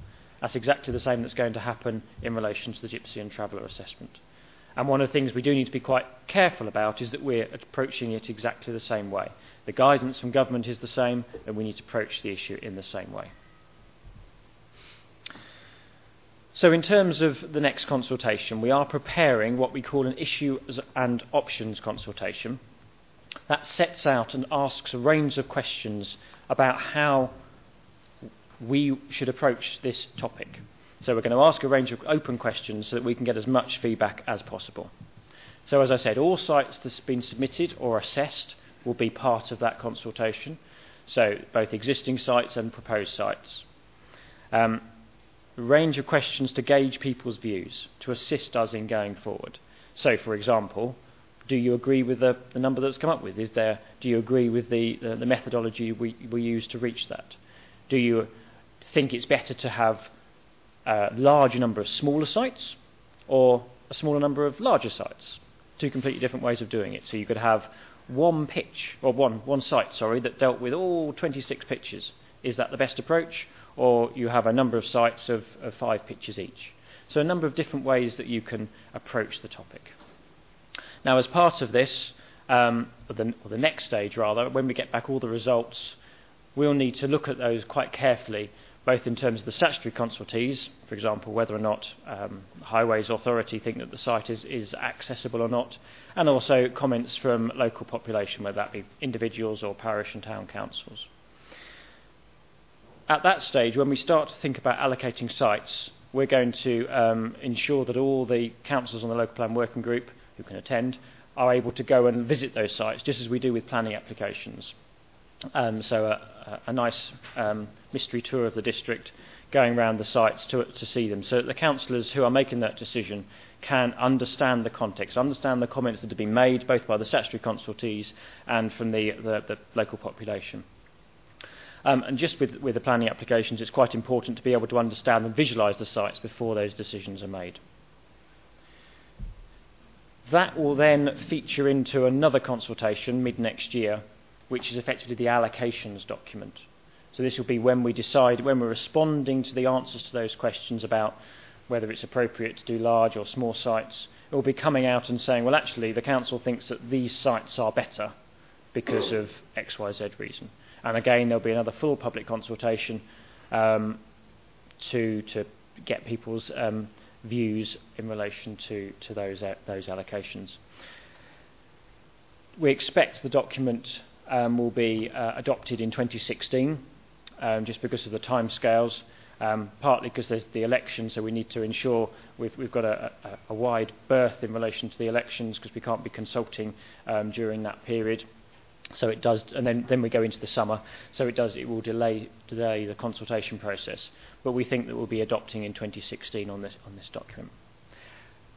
Just as Colin said in relation to housing, it's important that we do get this document adopted, because then we're in a much stronger place to resist other sites that we may not wish to be approving. Because at the moment, we don't have a 5-year land supply of gypsies. So the nine pitches that we need to be demonstrating, we don't have anywhere near that in terms of that provision. So if we do have sites coming forward, then obviously that's something we need to take into account, taking into account the national advice on the topic. So a very interesting next few consultations on this document, and hopefully people here will be able to comment and make their views known. So thank you.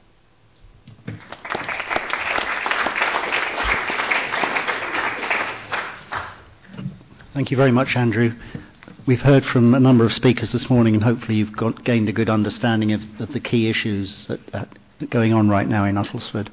We do have time now for questions for the panel of speakers before we break for the workshop. So do we have any questions from the floor? I think we have a microphone. If you could say who you are and where you're from.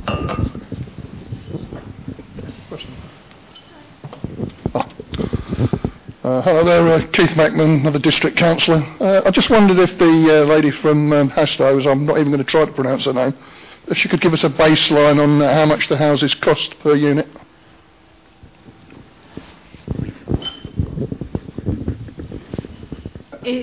I can probably give you an indication on the square metre cost, and that also includes all the infrastructure costs, because obviously on rural exception sites we have to also consider bringing new infrastructure, new roads, new connections and so on. So already it makes an exception site usually that little bit more expensive.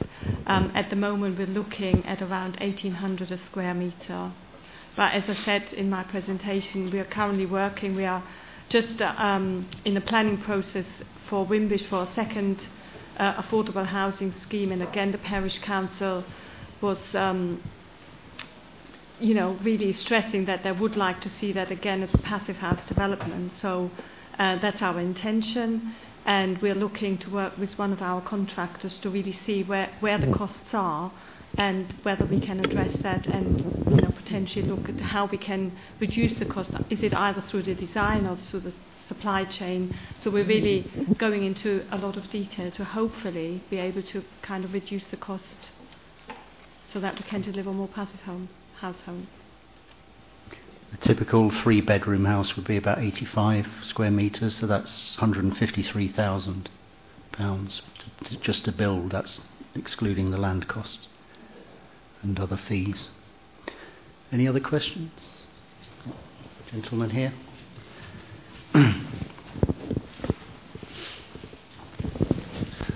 Yes, Councillor Doug Perry, Uttlesford and Saffron Walden, District Councillor and Town Councillor. 2 questions for our Health Commissioner. With regard to Saffron Walden, it is a unique position where most of the services it attaches to is at Addenbrooks, which is outside the Oxford district and Essex, we have a lot of controversy with the standard of care because it's dual.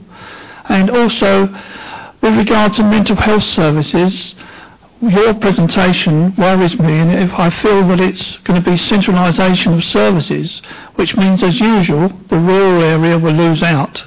We're seeing closure, even now, of mental health facilities all over Essex, particularly in Saffron Walden. Okay, thank you. In terms of centralisation and services going out of area, it's a situation that we have across Essex. I'm more familiar with the South Essex situation around Southend, but I imagine it's similar with Addenbrooks. So there is a duty for the clinical commissioning groups and the hospital commissioners to come together to look at the health and wellbeing needs of that population. So there will be meetings where the clinical commissioning group that covers Uttlesford, the West Essex CCG, is meeting with the one responsible for Addenbrooks to look jointly at the needs of that population. Now, it may mean that they need to commission different things and you will get inequalities there, but equally you can get some responsiveness to local needs and so on. In terms of mental health and centralisation, I think what I'm seeing is some efforts to avoid centralisation. So I think from where I sit, the resources are too concentrated in health settings, and they need to be back into the community and have more localised solutions. So I'm sorry, I'm not aware of the particular local issues, but I think we are trying to travel away from the situation you're describing. Okay. One over here, and then one at the back. Thank you. Mike Hibbs, Saffron Walden Town Council. Colin, you made a very excellent presentation on national housing issues and made the point very well that we need to build more housing.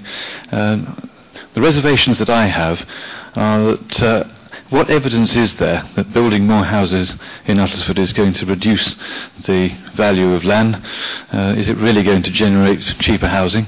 And secondly, what evidence is there that by delivering it through the current Section 106 agreements that we're going to get affordable housing of any particular quantity? I think those issues are really vital to selling the need for housing to the people to Uttlesford, and I'm not convinced. I think my key response to that would be that no local authority is an island. You can't look at one local authority in isolation because everyone always says they have a special case. The figure I put up, about 80% say there's a housing crisis, but only 40% say there's a local crisis. I mean, land values are based on planning permission, effectively, so the more land you release, hopefully in the longer term the prices go down, land prices go down and house prices go down. That's an argument in a national sense that if you release a lot more land, then hopefully land prices and house prices would come down. I mean, clearly there's a huge disparity between rural land, maybe £12,000 a hectare, and as soon as it gets planning permission for residential, it shoots up somewhere like Oxford to £4 million a hectare. So that gap is a massive gap. But I think if you take that across the country as a whole and increase supply significantly, then you would see land prices and house prices coming down. I mean, clearly there are structural problems within the housing market as a whole, the issues of under-occupancy that I spoke about, issues about where people are living, issues about north-south divide, and so on. So it's slightly more complex than just saying supply of land is the answer to all those problems, but I think it's a big factor. Sorry, was there something else you wanted? Section 106. Again, that's slightly up in the air now because of the changes with moving to the community infrastructure levy and so on. You're not doing that. I mean, the evidence I've seen is that all the targets that have been set for affordable housing supply have not been met. The 40% target is usually a much lower figure than that. I think I think it's worth pointing out that actually we do have quite a good record here in Uttlesford of achieving our affordable housing allocation, and as you being in the business that you're in, Mike, you know exactly what our requests are on our affordable housing. It starts with a minimum amount for over three and upwards properties, and up to 40% when you're building 14 or more, and we do have a really good track record of actually achieving that. So clearly, if we do have more market housing, we as a housing department do get more houses to allocate for people with affordable housing. Yeah, briefly. Simply to say that what concerns me about the way in which we are levying that housing charge is that it seems to me that it effectively stops the small builders from developing, that we talked about. It effectively stops the conversion of premises over shops and so on. And those are issues where the council, I believe, could do an awful lot more to generate housing at a smaller development level. I think on a wider scale, I mean, clearly there are flats over shops and brownfield land and so on, but taken as a whole, those are never going to meet the numbers we're talking about. Don't disagree. Yeah. I was just going to comment. I mean, yeah, we seek financial contributions from schemes of 2 or more dwellings and have been very successful in doing that. We haven't seen a slowdown at all in applications coming forward. What I would say has had an impact in terms of that is the new permitted development rights the government have introduced to convert offices or employment to residential without requiring planning permission. And therefore that will circumnavigate that policy or any other requirement for affordable housing or infrastructure. So we've seen a considerable number across the district. We're going that route where there have been no securing of contributions for affordable housing or education or anything else like that because of that opening up of that levy. Okay, we had one at the back, I think. Yeah. Eric Hicks, Uttlesford District Councillor for Barnston and High Easter. Not switched on. Just hold it closer. Is that better? That's it. Thank you. The question for Andrew Taylor, really. In Colin's presentation initially, he gave projections for population growth over the nation as a whole. Are the same projections, do they apply to the traveller community, and are we having to provide more sites because they are growing, the number of travellers residing here? Are they growing at the same rate as the population? Thank you. Yes. Well, Gypsies, it worked out on exactly the same basis. It's based on population change demographics, and actually there is I think it's slightly lower than the general population change in terms of numbers. The government used to set a threshold of some 3% population change, and I think the figures are worked out. I can't quite remember. It's either 1.5 or 2% change. So yes, it's based on exactly the same methodology of looking at population change, births and deaths. There have been also many more single-headed households in the Gypsy traveller population, rather than two people heading that household, as with the settled community. So there is no difference in relation to that. The only other thing I'd comment about is the government have recently closed their consultation on changing the rules in relation to planning for the traveller community and changing the definition of gypsies and travellers within that. So that's something we need to, if they decide to continue on that route, it's something we need to monitor very closely. Okay, and just to the left, right of you, rather. Sandy Merrifield, Stirling Parish Council. My question is to Doug Maylands. Can I take it from what you said, apart from Leaden Roding, the housing in the Dunmore area and the other half of the district is doing far better than in Saffron Walden and Newport, in the fact that there doesn't appear to be any housing being made better or created better over the next few years?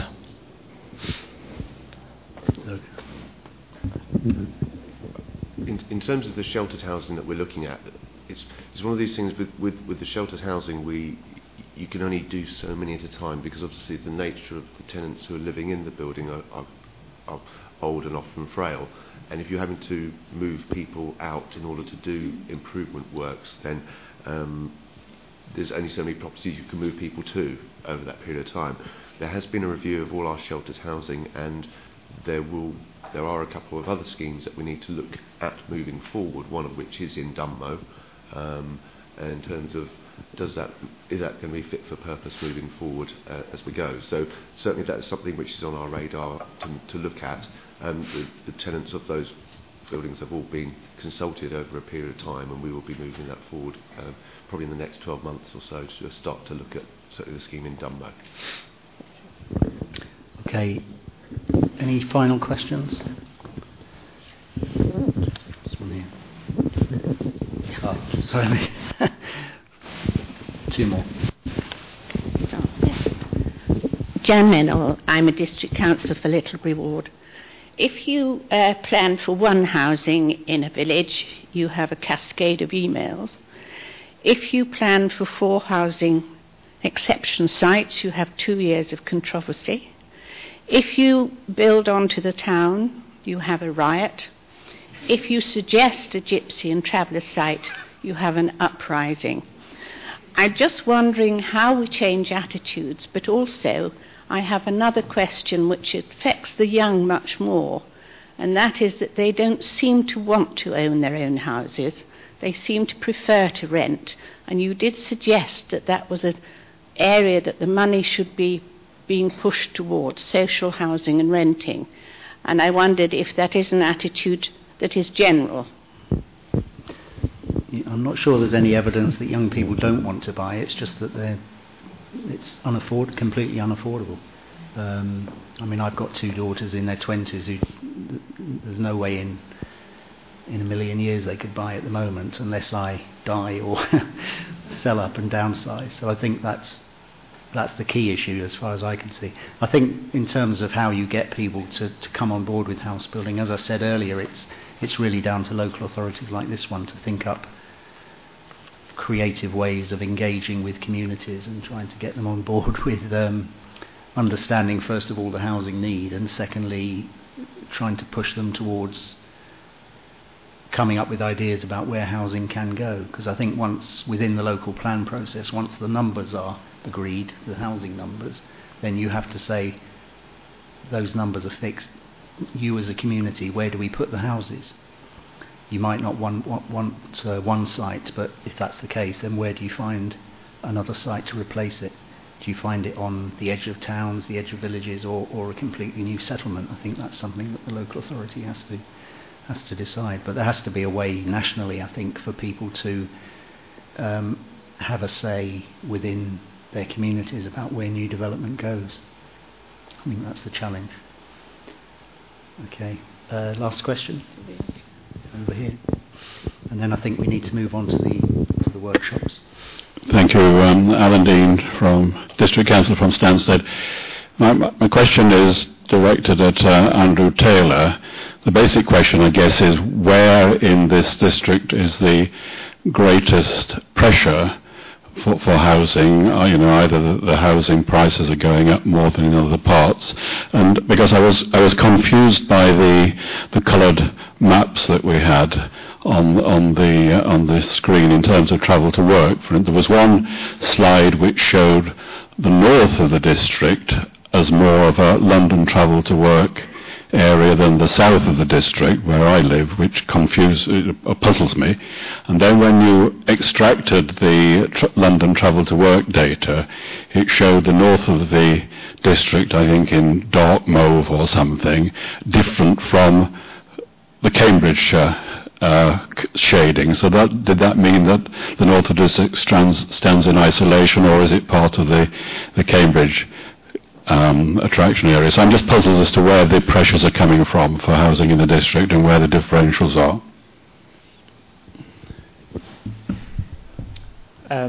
It's not an easy one to answer, certainly like this, without sitting down for quite a long time to try and work it out with you. I think the the greatest influence on our area is London. And I think those graphs won't just travel to work graphs, but it does look at the impact of different areas. And I would suggest it's not surprising that the area showing up to the north of the district, to the west of Audley End, has a predominance of people travelling to London for work. I don't think that's unusual. The latter graphs, yes, it showed the bulk of the south of the district being in a similar area to Harlow, Bishop Stortford and Epping, and the north, it might be a different colour, but it was relating to Cambridge. I think it's just a different colour on the graph to differentiate them. But effectively, it feeds into the Cambridge sub-region. So, as I was trying to explain, you do get a completely different range of impacts around the district, just depending on where you are. I think anyone who just stands looking there, I mean, Stansted does relate to Bishop Stortford. You know, a lot of services are similar in relation to that, and it does have that impact or a relationship to the areas closer to London in terms of that geography. But when you come to the London pressures, they're not just related to geography, they are much more related to commuting points. Whether that's rail stations or road, it spreads out a much wider area. So yeah, look, the London impact is by far the largest impact on our district in terms of population change and those changing demographics. Within the district, there are, I mean, historically there've always been sort of three dominant areas.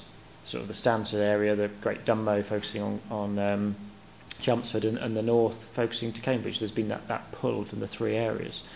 I don't necessarily think that's changed, but just looking at the way that these graphs are made up, you get to a containment rate of similarities within those areas, which covers a slightly broader area than it did previously.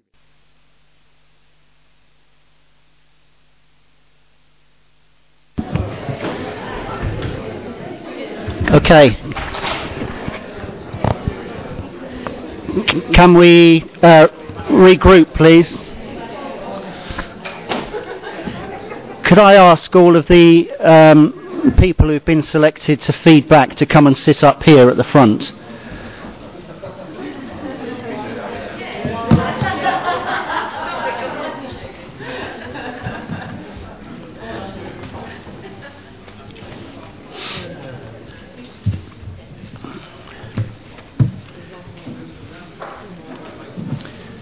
Okay, the challenge I've got is that we have to get to lunch by 1:30 today, so the challenge for the people who've been asked to feed back is to speak for no more than 1 minute on their subject.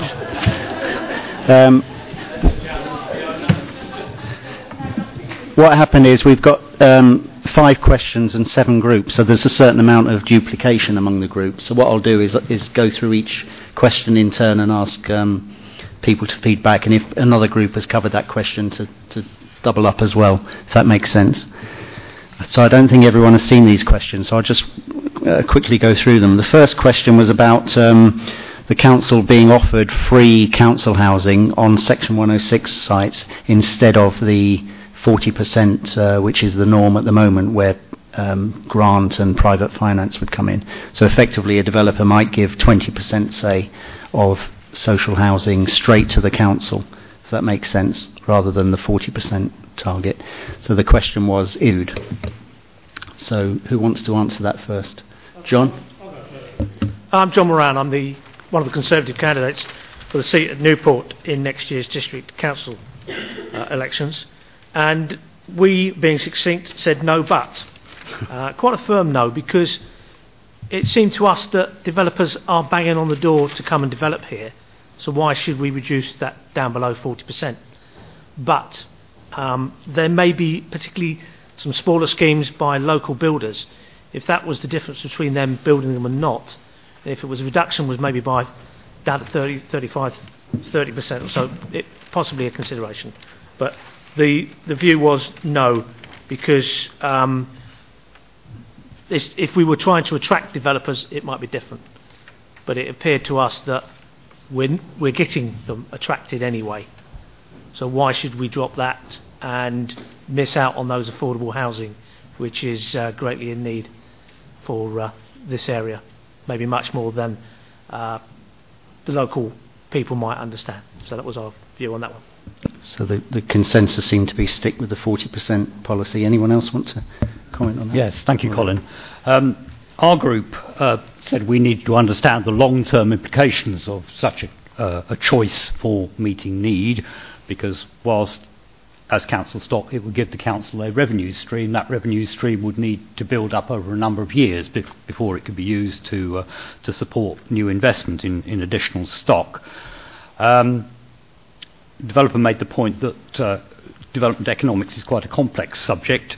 A developer will always want to test the opportunity of sale of plots to a housing association, because there's a market for affordable housing with housing associations. And there was also a question about the capability of the district council to assess development economics at a site level. On the other hand, such a flexibility in terms of policy would allow the best options to be explored on a site-by-site basis. I think the group I was in did suggest that for very small sites it might be an option where to encourage small house builders, it makes it simpler if you say to him or her, you're building 10, give us 1 or give us 2, and the paperwork is less. So I think it was worth looking at. Yeah, what was coming out with that one very much was, particularly if it's local builders, so the part of the plus is that you're more likely to be employing local people and you're supporting local businesses. Okay. So that might be one of the areas where there might be a consideration of reduction. Doug? And our group was more of a sort of a yes, but I think we went down that route. There was real interest in taking free units and being able to use the money over a period of time to reinvest in new affordable council housing. But we did get onto the whole level of affordable rents and whether they are specifically affordable in this particular district, and whether there was an opportunity on this basis to take free units and charge a lower rent than the affordable rent level in trying to make homes truly affordable. Yeah, I think that's really important, because that then impacts less on housing benefit and allows people to work and so on.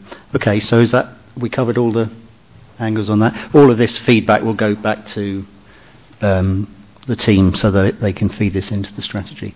The next question we were looking at was through commuted sum contributions, which is the money you get from developers for off-site provision.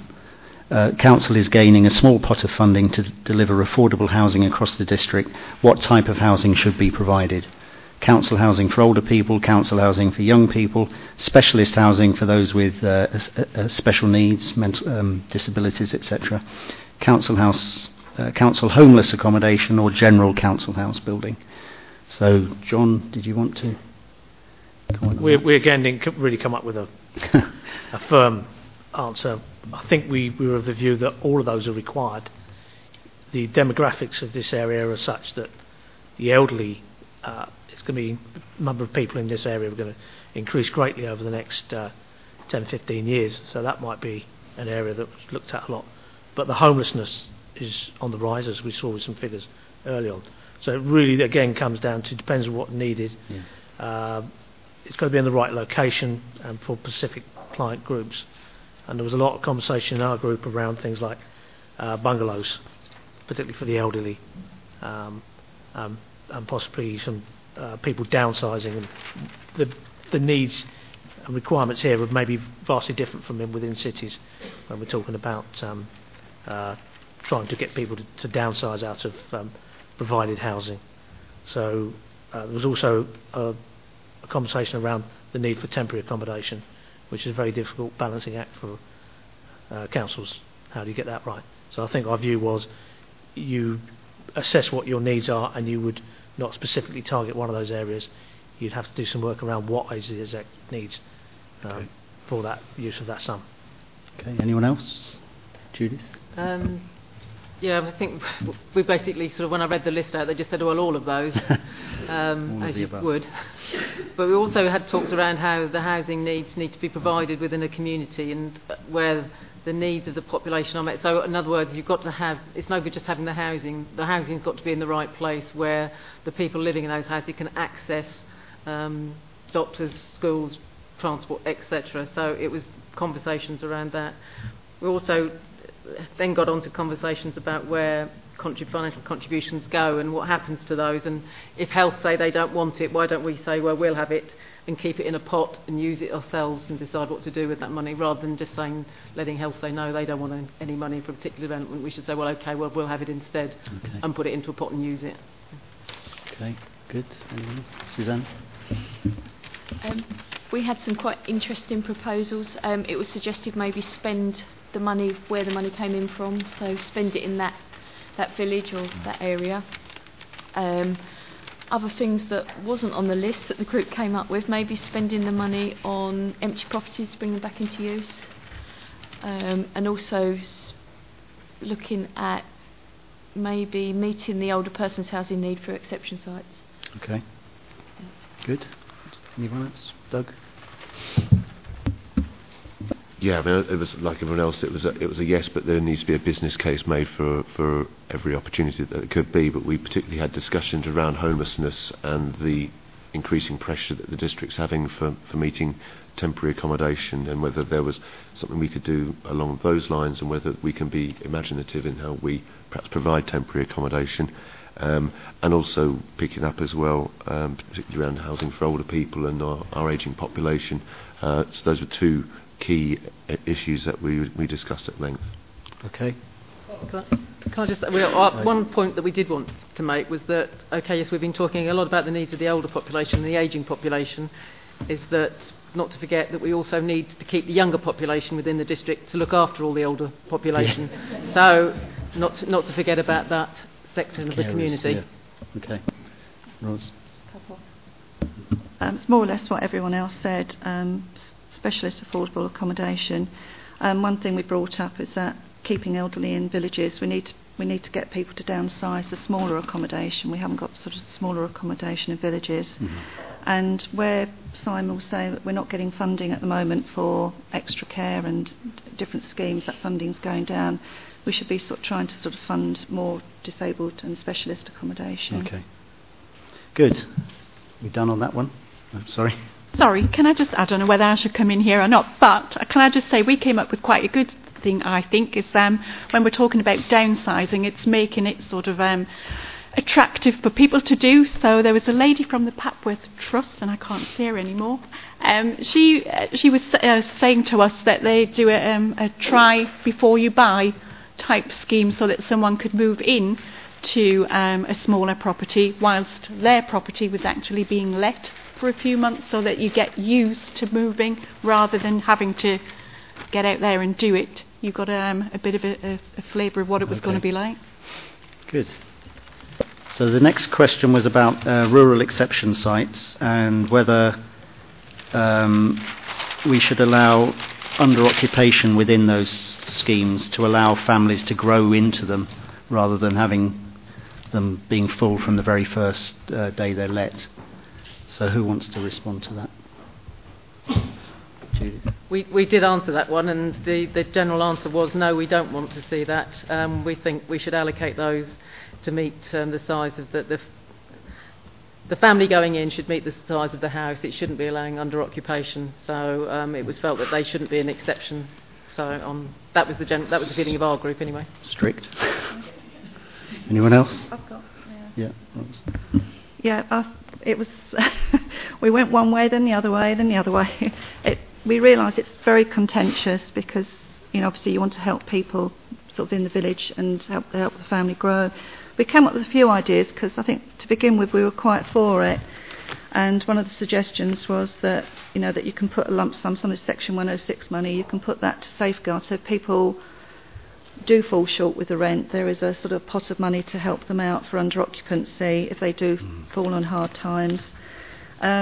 Another innovative idea was that put something in the planning that some of these properties can be extended. At the moment they can't on exception sites, but we could put something there that you can have loft conversions or extensions so that the family grows with the property. And I think by the time we discussed it, we got quite hard by the end of it and said, no, if you're in the private sector, you buy what you can afford, you don't go above your means. So I think we stuck with no. Okay, good. Right, anyone else on that? No. The next question was about the council has recently supported a small number of private homes to help deliver high efficiency, energy efficient rural exception schemes. What other benefits could private housing cross-subsidise? So this, Ulrika talked about this in her presentation this morning. Who wants to? Did anyone cover this question? No? Oh, Roger. And we started off by focusing on the higher energy efficiency offer, but there were some questions there about who actually gets the benefit from that, who gets the feed-in tariff. The tenant obviously would get the free electricity during daylight hours, but that might be the limit of the benefit that they got. From the housing association's perspective, we need to recognise that there is reduced grant availability to secure these properties. As a consequence, they were made available on affordable rents, not social rents, 8% of market rent, very high in Uttlesford, and a benefit of lower energy costs from a higher energy efficiency envelope, thermal envelope, reduces the cost of occupation. So that was a way of offsetting the affordable rents by making the cost of occupation lower. We also sort of began to talk about whether, in fact, having a market element in a rural exception site might actually be essential to make any scheme viable. It wasn't necessarily a question of what additional benefits do you get from market housing. It might be essential in the first place. But it was recognised that any flexibility in a policy would be useful to respond to community views and feed into a site-by-site assessment. But just one final marker, which perhaps is not always recognised, that if you do include an element of market housing on exception sites, the landowner doesn't realise any more land value per plot. So that often there was an expectation issue there on the part of the landowner in terms of his preparedness or her preparedness to release the site for development. Might be a false expectation. Okay, good. So the next question was about gypsy and traveller sites, which Andrew talked about this morning. Should we be providing a large number of small sites or a smaller number of large sites? Who wants to respond to that? Did you not cover that? Oh, okay. Thank God. We didn't think there was a straightforward answer to this smaller sites, larger sites question.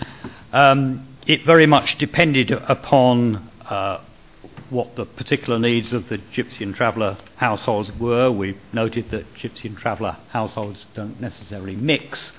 You might need to be addressing the need for gypsy pitches and traveller pitches, not necessarily, in fact quite unlikely, necessarily to be most appropriately addressed on the same site. You also need to take into account the views of the settled community in the area. It was also a factor as to whether or not the issue was whether a tolerated unauthorised site should become authorised. That might well feed into views as to whether a larger site would be acceptable, because we did hear about some examples of larger sites that had operated without causing a problem, site of with up to 15 vans on it. There was an issue, we felt, that larger sites could develop into a problem in the future, and that was something that should be taken into account. We also noted that Basildon are currently exploring gypsy and traveller pitch provision as part of larger housing developments. But the fundamental issue again still is that is a site the right location to meet the needs which have been expressed, and also in that context, would it substitute for affordable housing for the settled community? Okay. So a number of questions. More questions than answers to that one. The next one was homelessness. How do we get the private sector to be a genuine housing option for people facing homelessness? Yes. You first, Rosbeth. I don't think we came up with any real answers, apart from legislation and rent capping, which I don't think is probably on the government's agenda, and tenancy sort of regulation. So I think we sort of looked then at maybe we need to change the perception of private landlords of tenants and people who need to claim benefit, and so maybe that's kind of an education process there. Obviously, we talked about direct payment of rent, which at the moment can be done in certain cases, but obviously if universal credit comes in, then that's going to scupper that one, because the rent will go to the claimant, and hopefully they'll then pay it to the landlord. So that, again, is going to be another reason for landlords to say, oh, I'm not taking somebody who's on claiming benefit, despite the fact that they obviously can take a tenant one day who may be on benefit the next day. We then sort of maybe we need to have an offer of tenancy support to give landlords more confidence in taking some of the clients that we see. So again, obviously we have a floating support, but it's maybe expanding that service. Didn't like the idea of the council being a last guarantor of last resort. Then we looked at what incentives maybe that we could give landlords to come on board, and again whether the council wanted to go down that route, as some authorities have, or then looking on kind of at a leaseholder type scheme model. So that was our thoughts, but no easy answers in an area like this. Yeah, we discussed some of those. We actually sort of quite like the idea of being our group of being a guarantee, providing guarantees and incentives to landlords, because we sort of touched on, again, the Section 106 money and putting that into a fund. We were already doing private sector guarantees anyway for the private sector, so it was just taking it a step further that we could provide a service where we become the landlord gives the property to us for a period of a bit like the place scheme, that we would have that property for 3 years, and it would give them sort of more confidence about the fact that they would get a regular income, a regular rent, and we would deal with all the tenancy issues. And we thought that might be quite a good use of Section 106 money as well, to sort of try to get the market stimulated. Okay. We also sort of said to make a bit more use of the landlord accreditation scheme. We've just become a member of the landlord accreditation scheme, and maybe go out there and promote it a bit more. Show landlords how to become good landlords. We do a lot of work with landlords, but it's just taking it a step further. Mm-hmm. Okay. Anyone else? Okay, the last question was about ageing population, which we talked about this morning, and policies shifting towards caring for people at home and in the community. Recognising this change, what should our housing provision look like for our older population, and what links should there be with health providers? Yes. I think we thought that there should be a huge link with the health provider. In fact, that the partnership would consist of the health provider and we would sit around them. We thought we needed to get the infrastructure mainly around the house to enable the elderly to stay. So rather than looking at building a bungalow or a elderly accommodation, we look at what they're already in and make sure that we've got everything else around there that will keep them in their home. We said that nothing worked, obviously, in isolation, but also we talked about the lack of affordability of properties for key workers. So although we are encouraging of people staying in their own homes as they grow older, we need to be able to make sure that those people that care for those elderly also can afford to live in the area, because what's happening is they're one of our lowest paid workforce, and they are having to travel in to our district to be able to care for those people that need it. So maybe we should be looking at our key workers again and looking at having something for them. And we went on to talk a bit more about the specialist accommodation too, and we feel that we need more of that within the district. And we talked about the domestic abuse, which is very underreported at the moment by elderly people. But what's happening is that's been encouraged when people go to hospital. That's been encouraged for them to talk about it. But actually, if they do and they need to move out of a property, we really haven't got anywhere to place those people. And it's not like you can just put them into a refuge where there would be normally mums, young children, They need somewhere where they would feel safe to stay. So we talked about that.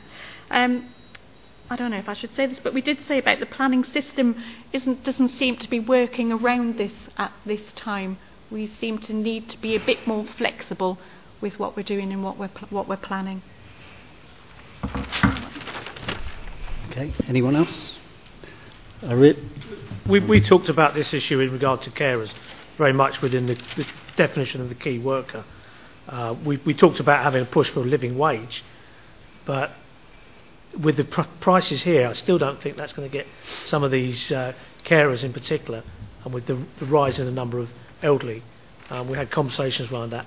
I think we've also talked about actually tucking in with the employers and finding out where is it they can't recruit people, particularly when you're talking about in the specific area of caring for the elderly. It seems to me that every week in the papers here, that is one specific area where they are calling for workers. When there's not that many adverts, and over, I would suggest 50% of them are for workers in that industry, maybe that's saying something to us and shouting out to us that there needs to be some issue.